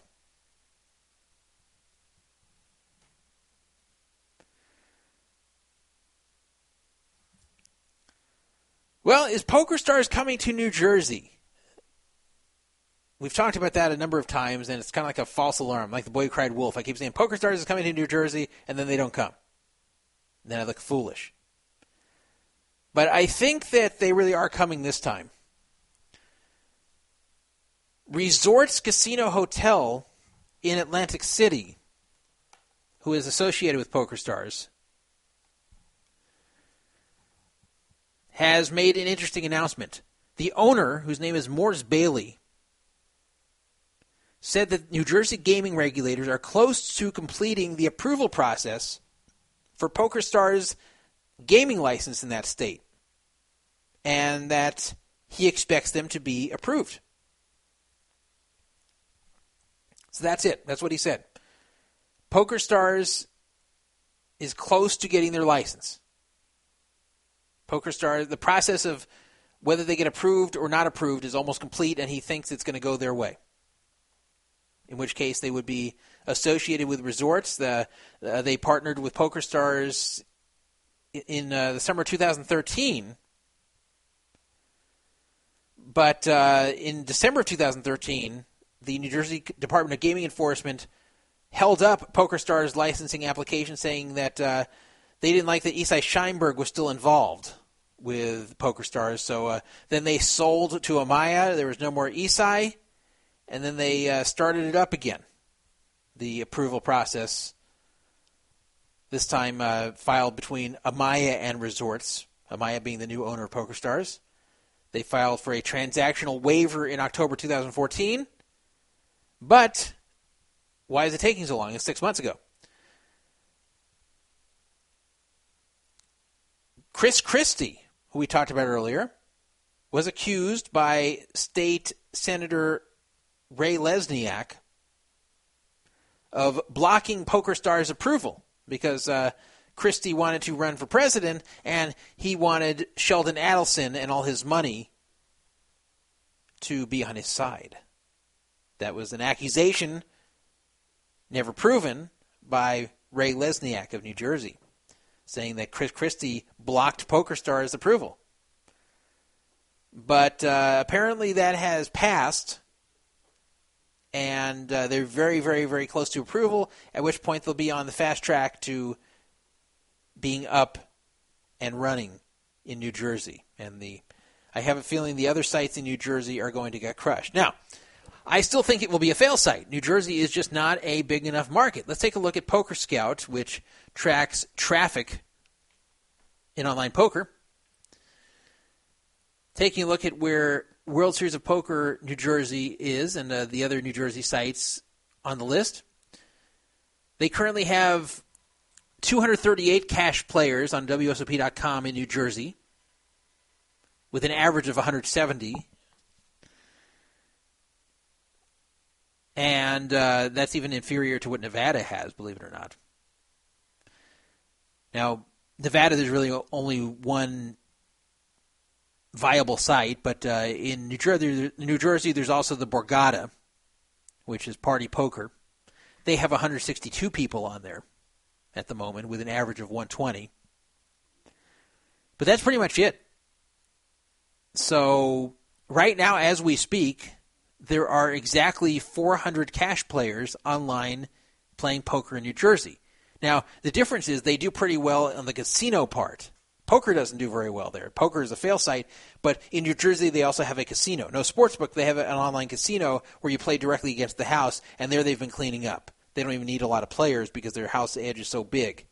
So they've done very well there, but they've done very poorly in poker, and still overall they've made a lot less than they thought they would on the combined effort between poker and the casino.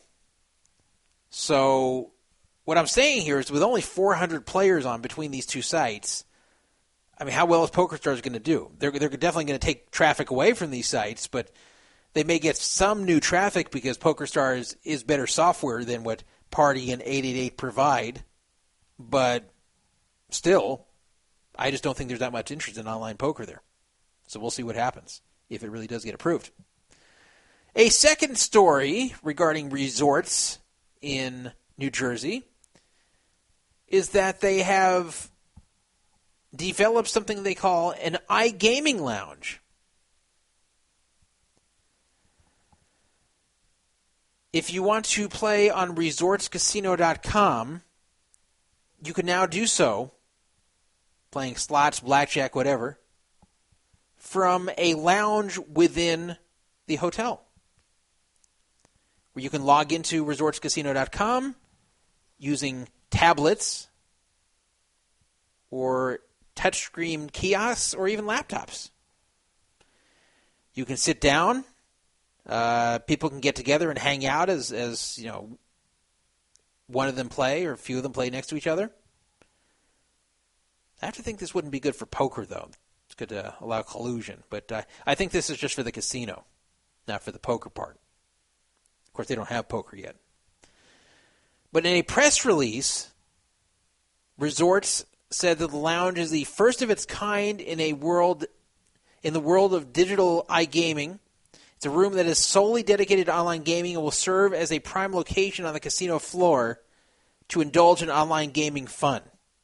So basically, this is a fancy way of saying we're giving you access to our laptops and touchpads and tablets to play on our casino site in our little lounge instead of making you go to your room to do it. I don't know if this is going to really catch on, because if you're in a casino and you want to play blackjack, what do? Well, you go and play blackjack. You don't need to sit in a lounge to play online blackjack if you're in the casino already.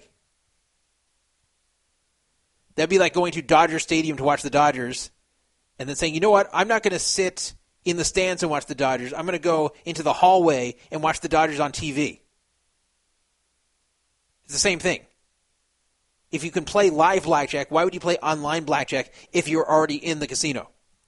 Now, if you're in your room and you're in your underwear, or you're just kind of tired, you want to lie in your bed as you do it, then that makes sense why you'd want to play online blackjack rather than regular blackjack where you have to sit at the table with other human beings. But if you have to be in this lounge, I don't see why you don't just go play the real thing. I think this is going to be a fail. I think it sounds cool, but I think it's going to be a fail. What this reminds me of a little bit, I can't find it anymore. I was trying to find a reference to it in Google, but I can't find it. There was a club, I don't know the name of it. I think it may have been associated with the Rio or something like that. I don't know if it exists anymore. There was a nightclub in Las Vegas, and I totally would have done this if I were single, but I wasn't when I noticed it, where you go in the club and there are computer terminals where you chat with other people in the club. That would have been great for me. So you pretty much do all your flirting and your opening lines and your attempt to get the girls interested in you through the chat room. And then once you've made some kind of little connection there, then you like both stand up and go, oh, here I am. This is what I look like. It sounds a little bit stupid, but in a way it kind of seemed cool to me. And they had this at some Las Vegas hotel club. I forget which one. Maybe the chat room might know. This never really caught on too much. I totally would have done it if I were single. Totally would have tried that. I met so many girls through chat rooms, and I was good at it. I was really good at it. Like way better than most other guys in the chat rooms at doing that. So I would have totally done that. But never got a chance. Don't even remember which club it was. I never actually did it. This kind of reminds me of that, though, and it kind of reminds me of like someone would say, well, why have a chat room to meet girls and talk to them at the club when you could just walk up to them and talk to them?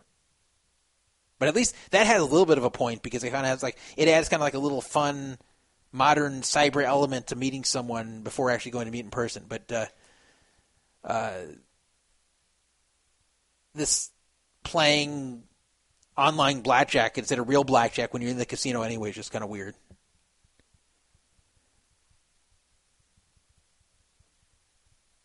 So it's called the iGaming Lounge at Resorts.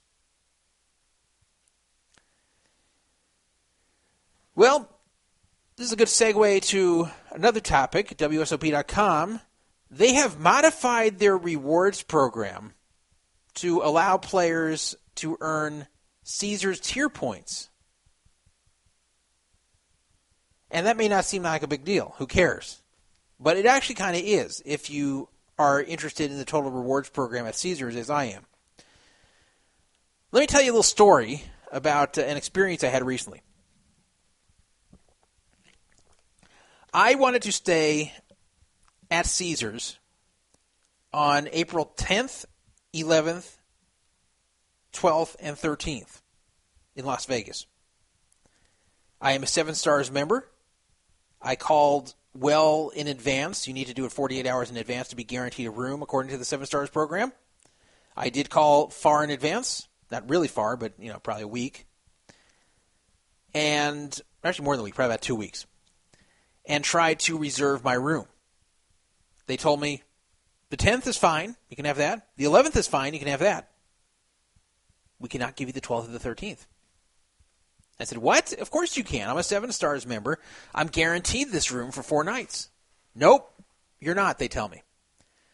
I was talking to the National Reservation Center. They tried to put it through, and they said, look, we really, really want to help you. In theory, we really want this to go through, but we don't have a code that works. The code we have that's supposed to book the reservation comes back denied. The only one that can authorize this is a host. I'm like, oh, boy. Because the hosts never want to help me because I don't make commission for the hosts. Right, I do, but I when I'm in Vegas, I don't. When I'm in Vegas, I don't play the video poker there or any other game that's going to make them commission. So they see me as a no-play customer in Vegas, and they never want to help me. So sure enough, they called the host in Caesars, and they said, yeah, tell this guy F off. He gets nothing. So I needed to be there during those nights, so I ended up taking those 2 nights at Caesars and then moved to Bally's for the other 2 nights. I couldn't even get Paris. Maybe I should have taken I Am Greek certificate and just used it for myself and won my own game. Then I could have, because it was Sunday through Thursday. It actually was. It was Sunday through Thursday. But they had some major convention in town, and Caesars rooms were going for like $900 a night for their standard rooms. It was crazy. So that's why they didn't want to give it to me. They didn't want to lose $900 they'd be getting per night there. So they actually blacked it out. So that was the first time that ever happened to me. But what annoyed me here, and the reason I'm telling you this story, is that I was not a non-player when I stayed at Caesars Properties.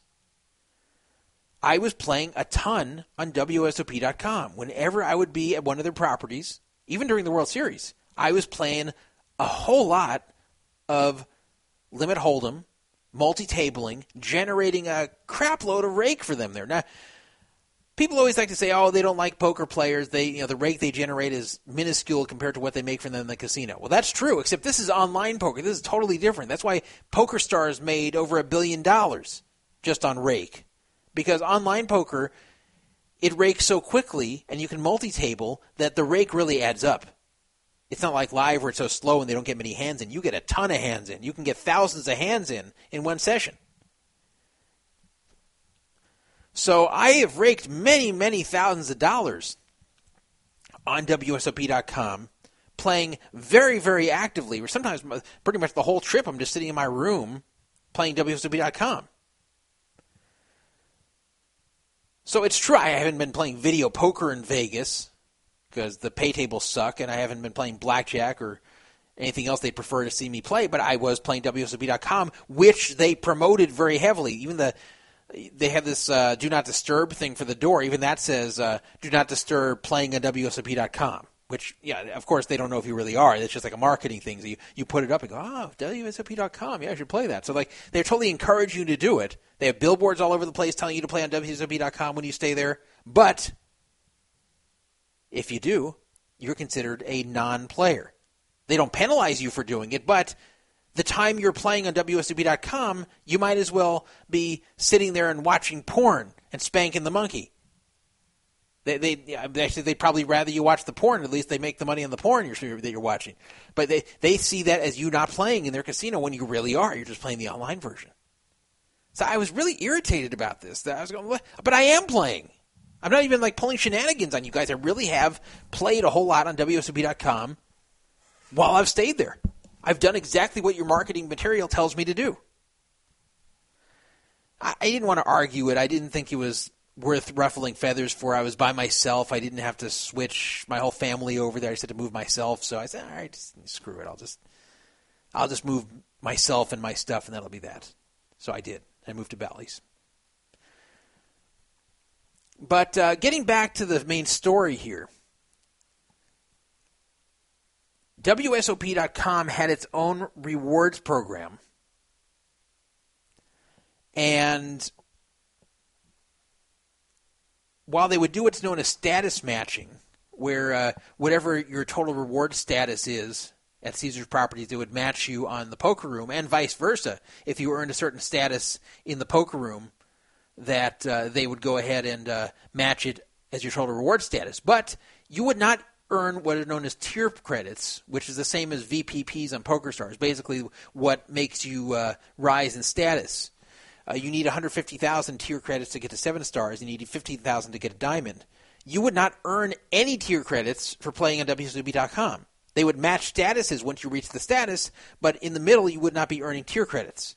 So they have changed it now to where you earn tier credits on WSOP.com, which I thought was a great change. So basically they have something called APPs, which just look like VPPs on PokerStars. For every 50 cents you pay in rake at WSOP.com, they give you an APP. So it means if you get raked $1, you get 2 APPs. APPs, you can't redeem them for anything, but they determine what your status is. So before, APPs did not translate to Caesars tier credits. They were their own system. Well, now they do. So now, for every APP you earn, you get a tier credit. So if you earn 1,000 APPs, meaning you raked $500, you get 1,000 tier credits, which is great. That can really help you reach diamond of 15,000 tier credits or 7 stars for 150,000 tier credits. So I was happy to see that. By simply raking 75,000 on WSOP.com, which isn't trivial. It takes a long time to rake 75,000, but you can, if you're a very regular player, you can earn 7 stars at Total Rewards without ever dropping a single penny in the regular casinos. Now, the host would hate this, by the way. The host would hate dealing with you, seeing that you don't ever play in the casino, because they get no commission at all for you playing on WSOP.com. But still, this was a good change. But of course, Caesars can never do anything without initially screwing it up. So listen to this monstrosity of a statement and tell me if you can figure this one out. This is from their own webpage on WSOP.com. To become 7 stars in Total Rewards, you need to earn 150,000 tier credits between January 1st and December 31st of that year. Okay, so far so good. That's simple. If you earn 120,000 APPs online and earn 30,000 tier credits offline, that means like in the regular casino, that will give you a total of 150,000, and you will become 7-star in Total Rewards. Okay, also understandable. However, this will not make you a 7-star on WSOP.com. For existing players to become 7 stars on WSOP.com, you need to earn 400,000 APPs on WSOP.com. What? And yet at the same time, they're still matching the 7 stars. So if you earn 7 stars in the casino, they'll match it, but they won't match it if you partially own it in the casino and on their site. And if you earn it all on their site, they won't match it. So that's what's really weird, is you can earn Total Rewards 7-star by playing on WSOP.com, but you won't get to be WSOP 7-star, only Total Rewards 7-star. So you can earn it for the casino on WSOP.com, but you don't get it on WSOP.com. Isn't that weird? Isn't that really, really weird? So to earn the 7 stars on WSOP.com, apparently you need 400,000 APPs instead of 150,000. But if you earn it entirely in the casino, it's not totally clear, but it seems like then they'll match it. It's really, really odd. So, of all people, Nikki of Poker Fraud Alert gave some clarification. She said that she believes that what they're doing is they're matching 7 stars that you earn in the casino, if you do it entirely in the casino, but if you earn it at all partially through WSOP.com, then you don't get WSOP.com at all. And I think she's probably right. I think their rationale is because they don't want to lower the requirement for 7 stars on WSOP.com, which is 400,000 APPs. So they're saying, well, if you get the 150,000, then it'll get you 7 stars in Total Rewards, but then that would be able to match you back here, so you won't get it here too. It's really convoluted and contradictory. It's also weird things like, what if you earn 1 APP on WSOP.com and 149,999 in the casino? Does that mean you only get 7 stars in the casino and not on WSOP.com. It's really strange. What a mess. I asked Seth Polanski for clarification, and even he didn't know. He was like, yeah, I'm not the one to ask about these details. You need to email the VIP program, which is understandable, but, I mean, nobody gets this. I know it's not really his area, but I thought he might know. Now, the weird thing, and Nikki pointed this out too, is that you think it would be the other way around. You think that they'd be tighter about giving Total Rewards 7 stars, which has a lot more value than WSOP.com 7 stars, where all you really get is 30% rake back instead of 20. But for some reason, they're much more generous with the regular 7 stars, even though you're earning it on WSOP.com. It's the weirdest thing. Sandelmar said in the forum, it's rearranging the deck chairs on the Titanic, and I have to agree. Beer and Poker said, I got confused the minute I tried to read this thread, and a lot of times I try to figure it out, but since I can't play there, I'll save my energy for other things. This is almost like Who's on First, trying to figure this one out. Jeez. They always have to make a mess of things. But back to the host thing. Let's say you earn 7 stars, total reward of 7 stars, by only playing WSOP.com. Let's say you rake your $75K, and you get 7 stars. And you would get it. That's what they're saying here. Well, you have to deal with a host sometimes to get some of your 7 stars benefits, like to do your annual trip or to get your $500 meal that you get for free and stuff like that. Now, can you imagine how a host is going to treat someone who has never played a single casino game? Let me give you a good analogy. Let's say you eat an apple. When you swallow that apple goes into your stomach, and immediately your body knows that apple is there and starts to digest it.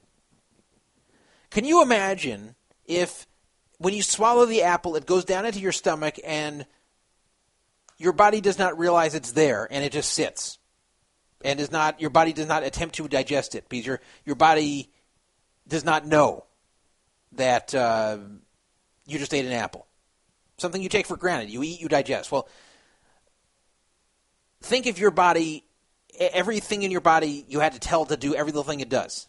That nothing was automatic, and that often your body parts are completely out of sync with each other.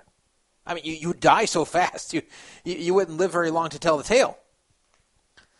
But that's the way Caesars operates. Caesars has a bunch of different departments that are supposed to be cooperative, and they're trying to make it look like a one-stop place to do everything and get everything you need. And yet nothing is well connected. Nothing works right. Everything's confusing. The rules are incredibly convoluted and confusing when they don't have to be. This is a hallmark of Caesars. This is an example here. It's impossible to understand. It could have been so simple. They could have said you earn tier points. For every APP, you earn 1 tier point. That's it. We're done. And whatever status you earn on either site, we match. Done. Easy. No, they have to make this hard about, well, but if you earn 7-star in both places, then you only get it at Total Rewards and not at WSOP.com. You have to earn 250,000 more. Like, what the hell? What does this mean? But it gets even worse because they have these hosts there, and the hosts pretty much make their living on commission. And how do the hosts get commission? They get commission when you play casino games where you're expected to lose.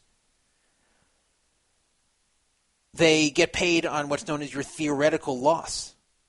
They calculate everything you play, what you are expected to lose. It doesn't matter what you win or actually lose, but what you're expected to lose is calculated, and then they get a piece of it.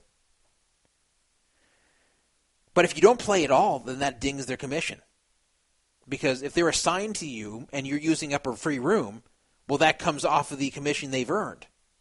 Because there's an expense you're incurring, and you're actually worth less than 0 in that trip because you didn't play at all, and yet you used resources like a free hotel room. So hosts hate people like that. They hate people who use up casino resources and don't play, or at least don't play the games that will actually earn them commission. So when you play on WSOP.com, it does not help your host because your host does not get any commission for that. They're considered 2 separate entities, but in reality they are the same entity. And now they're even attached to the same system, yet, and and they promote them in the same place. You're encouraged as a customer to play on WSOP.com, but your host will see it as if you were not playing. Your host will see it as if you're screwing him over. Your host will suffer reductions in his commission for you staying and not playing. So it's so ridiculous that this system exists, where they have a 7-star system where you're guaranteed certain benefits and you can stay whenever you want and play however little you want. As long as you've already earned 7-star, you can do that by the club's own benefits. And yet if you do it, the host suffers, and therefore the host gets mad at you and doesn't want to deal with you or help you. And even if you do make the company money by playing on WSOP.com, which is a struggling site where they should encourage people to play, the host gets mad at you for playing there. The host doesn't want you spending time playing there. They need you in the casino to earn them the commission. So the left hand doesn't understand what the right hand's doing. The right hand could be doing something totally productive for the body, for the person, and the left hand's like, no, stop doing that. It's not helping me. And the right hand's like, no, you don't understand. It's helping the whole body, and we're both part of the whole body. No, I don't like that. It's not helping me, the left hand, so I'm not going to let you do it anymore. And that's what's happening here. And this is not rocket science to fix. This is 2015. There should be a very easy way to associate people's WSOP.com play with the dates they're staying at Caesars hotels. Now, you don't have to be at a Caesars hotel to play it. You could be anywhere in Nevada. But if you're at a Caesars hotel, they should be able to associate it and give the host whatever commission they're supposed to get. And then it counts as you playing. And then you don't become a pariah for the hosts. Because right now, if you play on WSOP.com and don't do anything else, even though you make the company a lot of money in rake, you're considered a freeloader and a leech. And that's the way the host will see you. And that's the way everyone will see you. So it's annoying.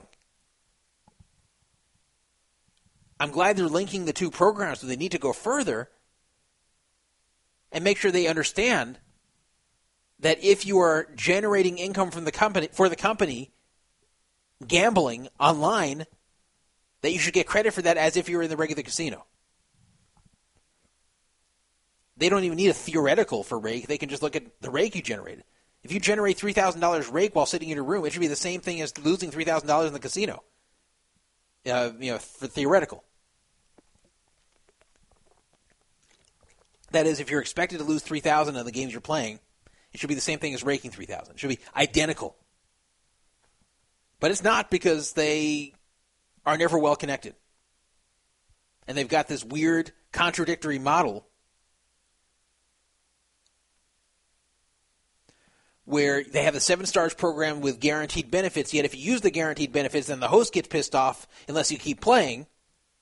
But if you use the benefits without playing, then it hurts the host, and the host gets mad. And if you play on WSOP.com, you get no credit. So you've got all these contradictory forces going on. And yet they're marketing WSOP.com for you to sit in your room and play it. It's crazy.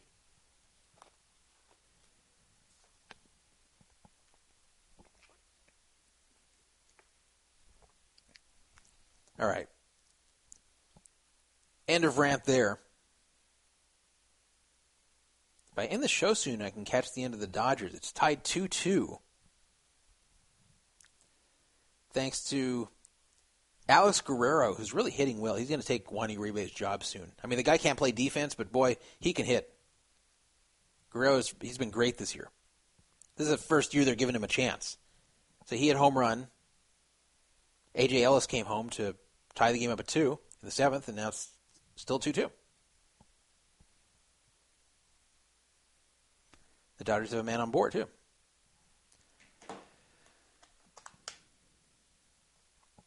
I am Greek asking, Druff, do you know if we're getting reward credits for entry fees into the World Series this year?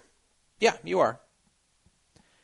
What you're getting there is associated with the amount they are taking out of the pool.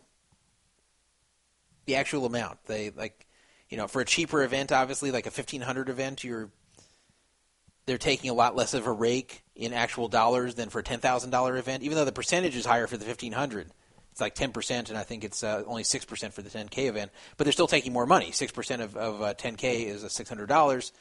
10% of 1,500 is $150. So they give you money accordingly. They give you RCs accordingly. Now, China Maniac found a very sneaky trick that they're pulling here, and I think they wait 48 hours, maybe even 72 hours to post those to your account, which means if you bust and then leave Vegas, you don't get to spend them. And then if you don't come back to Vegas for 6 months, you lose them, unless you find another way to earn RCs, such as getting the Total Rewards credit card or whatever. So I don't know if this is on purpose or just another stupid thing that they're doing there. It doesn't really affect me because I have a ton of RCs. I have like $2,500 worth, so for me, I'm hoarding them anyway. But for the occasional visitor to Vegas, this is awful. Like China Maniac lives in Boston, so he's not in Vegas very much.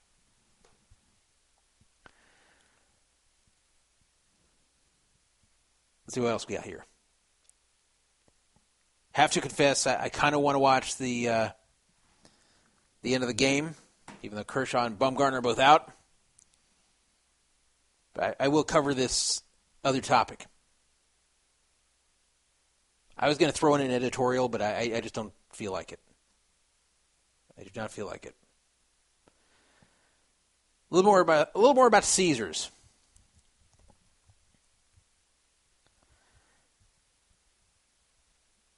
They are struggling with their stock. Shares of Caesars Entertainment fell 17% on Monday. This is Monday the 20th. To close at $10. It was at $12. It fell down to $10. The problem is that the bankrupt operating division of Caesars, known as the Bad Caesars, according to Benjamin, Caesars Entertainment Operating Company, CEOC, they've been unable to reach a deal regarding the restructuring that they're doing to cut debt. The problem is that they're being sued over what they're pulling. Basically, they're keeping their profitable properties out of the bankruptcy, and the crap properties are the ones that are losing money, including Caesars Palace itself, are being put in the Bad Caesars. And that's what's committing bankruptcy. So they're protecting their most valuable assets, including Total Rewards. So they're being sued over this by investors. The company is halting its talks with the ad hoc committee bank lenders. Caesars has until May 15th to file a plan for reorganizing CEOC. They wanted a 6-month extension on Monday. And the rationale was that because it's so complex, this whole transaction, and the legal challenges that are going on, that the whole thing can fall apart. And the spin-offs that they made here from Caesars could also fall apart if they don't get all this right. Caesars wants until November 15th to file its reorganization proposal without rival plans being submitted by investors. And this is a pretty common request in bankruptcy cases, apparently. So with this going on and with this not being settled, investors are not very happy, and the shares have fallen. So it's down to $10 a share. And I would not say that's a strong buy. I think it may be going down further. Don't make any moves with your stock based upon my suggestions, but I think it's got further to fall. So, that is what's happening in the exciting world of poker and gambling. Lou Father saying, can we nickname Benjamin Bugsy? Bugsy Wittelis. J-Stat saying, the private equity owners of Caesars looted the company. That's true. Lou Father saying, shout out to Frank Cullotta.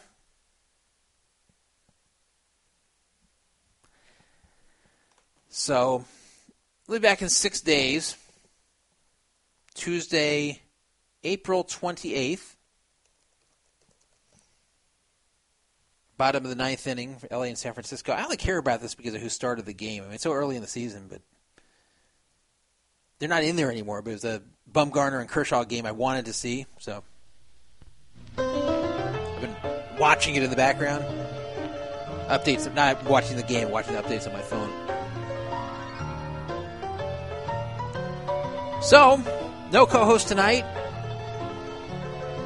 This is a little bit of a shorter show. We're ending slightly before 3 hours, but you know, I did everything I needed to do. Did everything I needed to do and say, and we're not going to stall just to pass more time.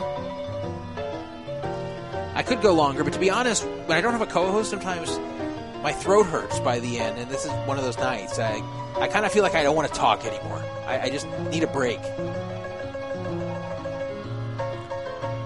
I'll set up my proxy so I can watch the Dodgers and avoid the blackouts on MLB TV. It's ridiculous I can't watch this normally by just turning on my television because this stupid dispute with Time Warner Cable that's going on. Not my dispute, of course. The Dodgers, or it's not the Dodgers, the Time Warner and the other providers here. You guys probably know the story.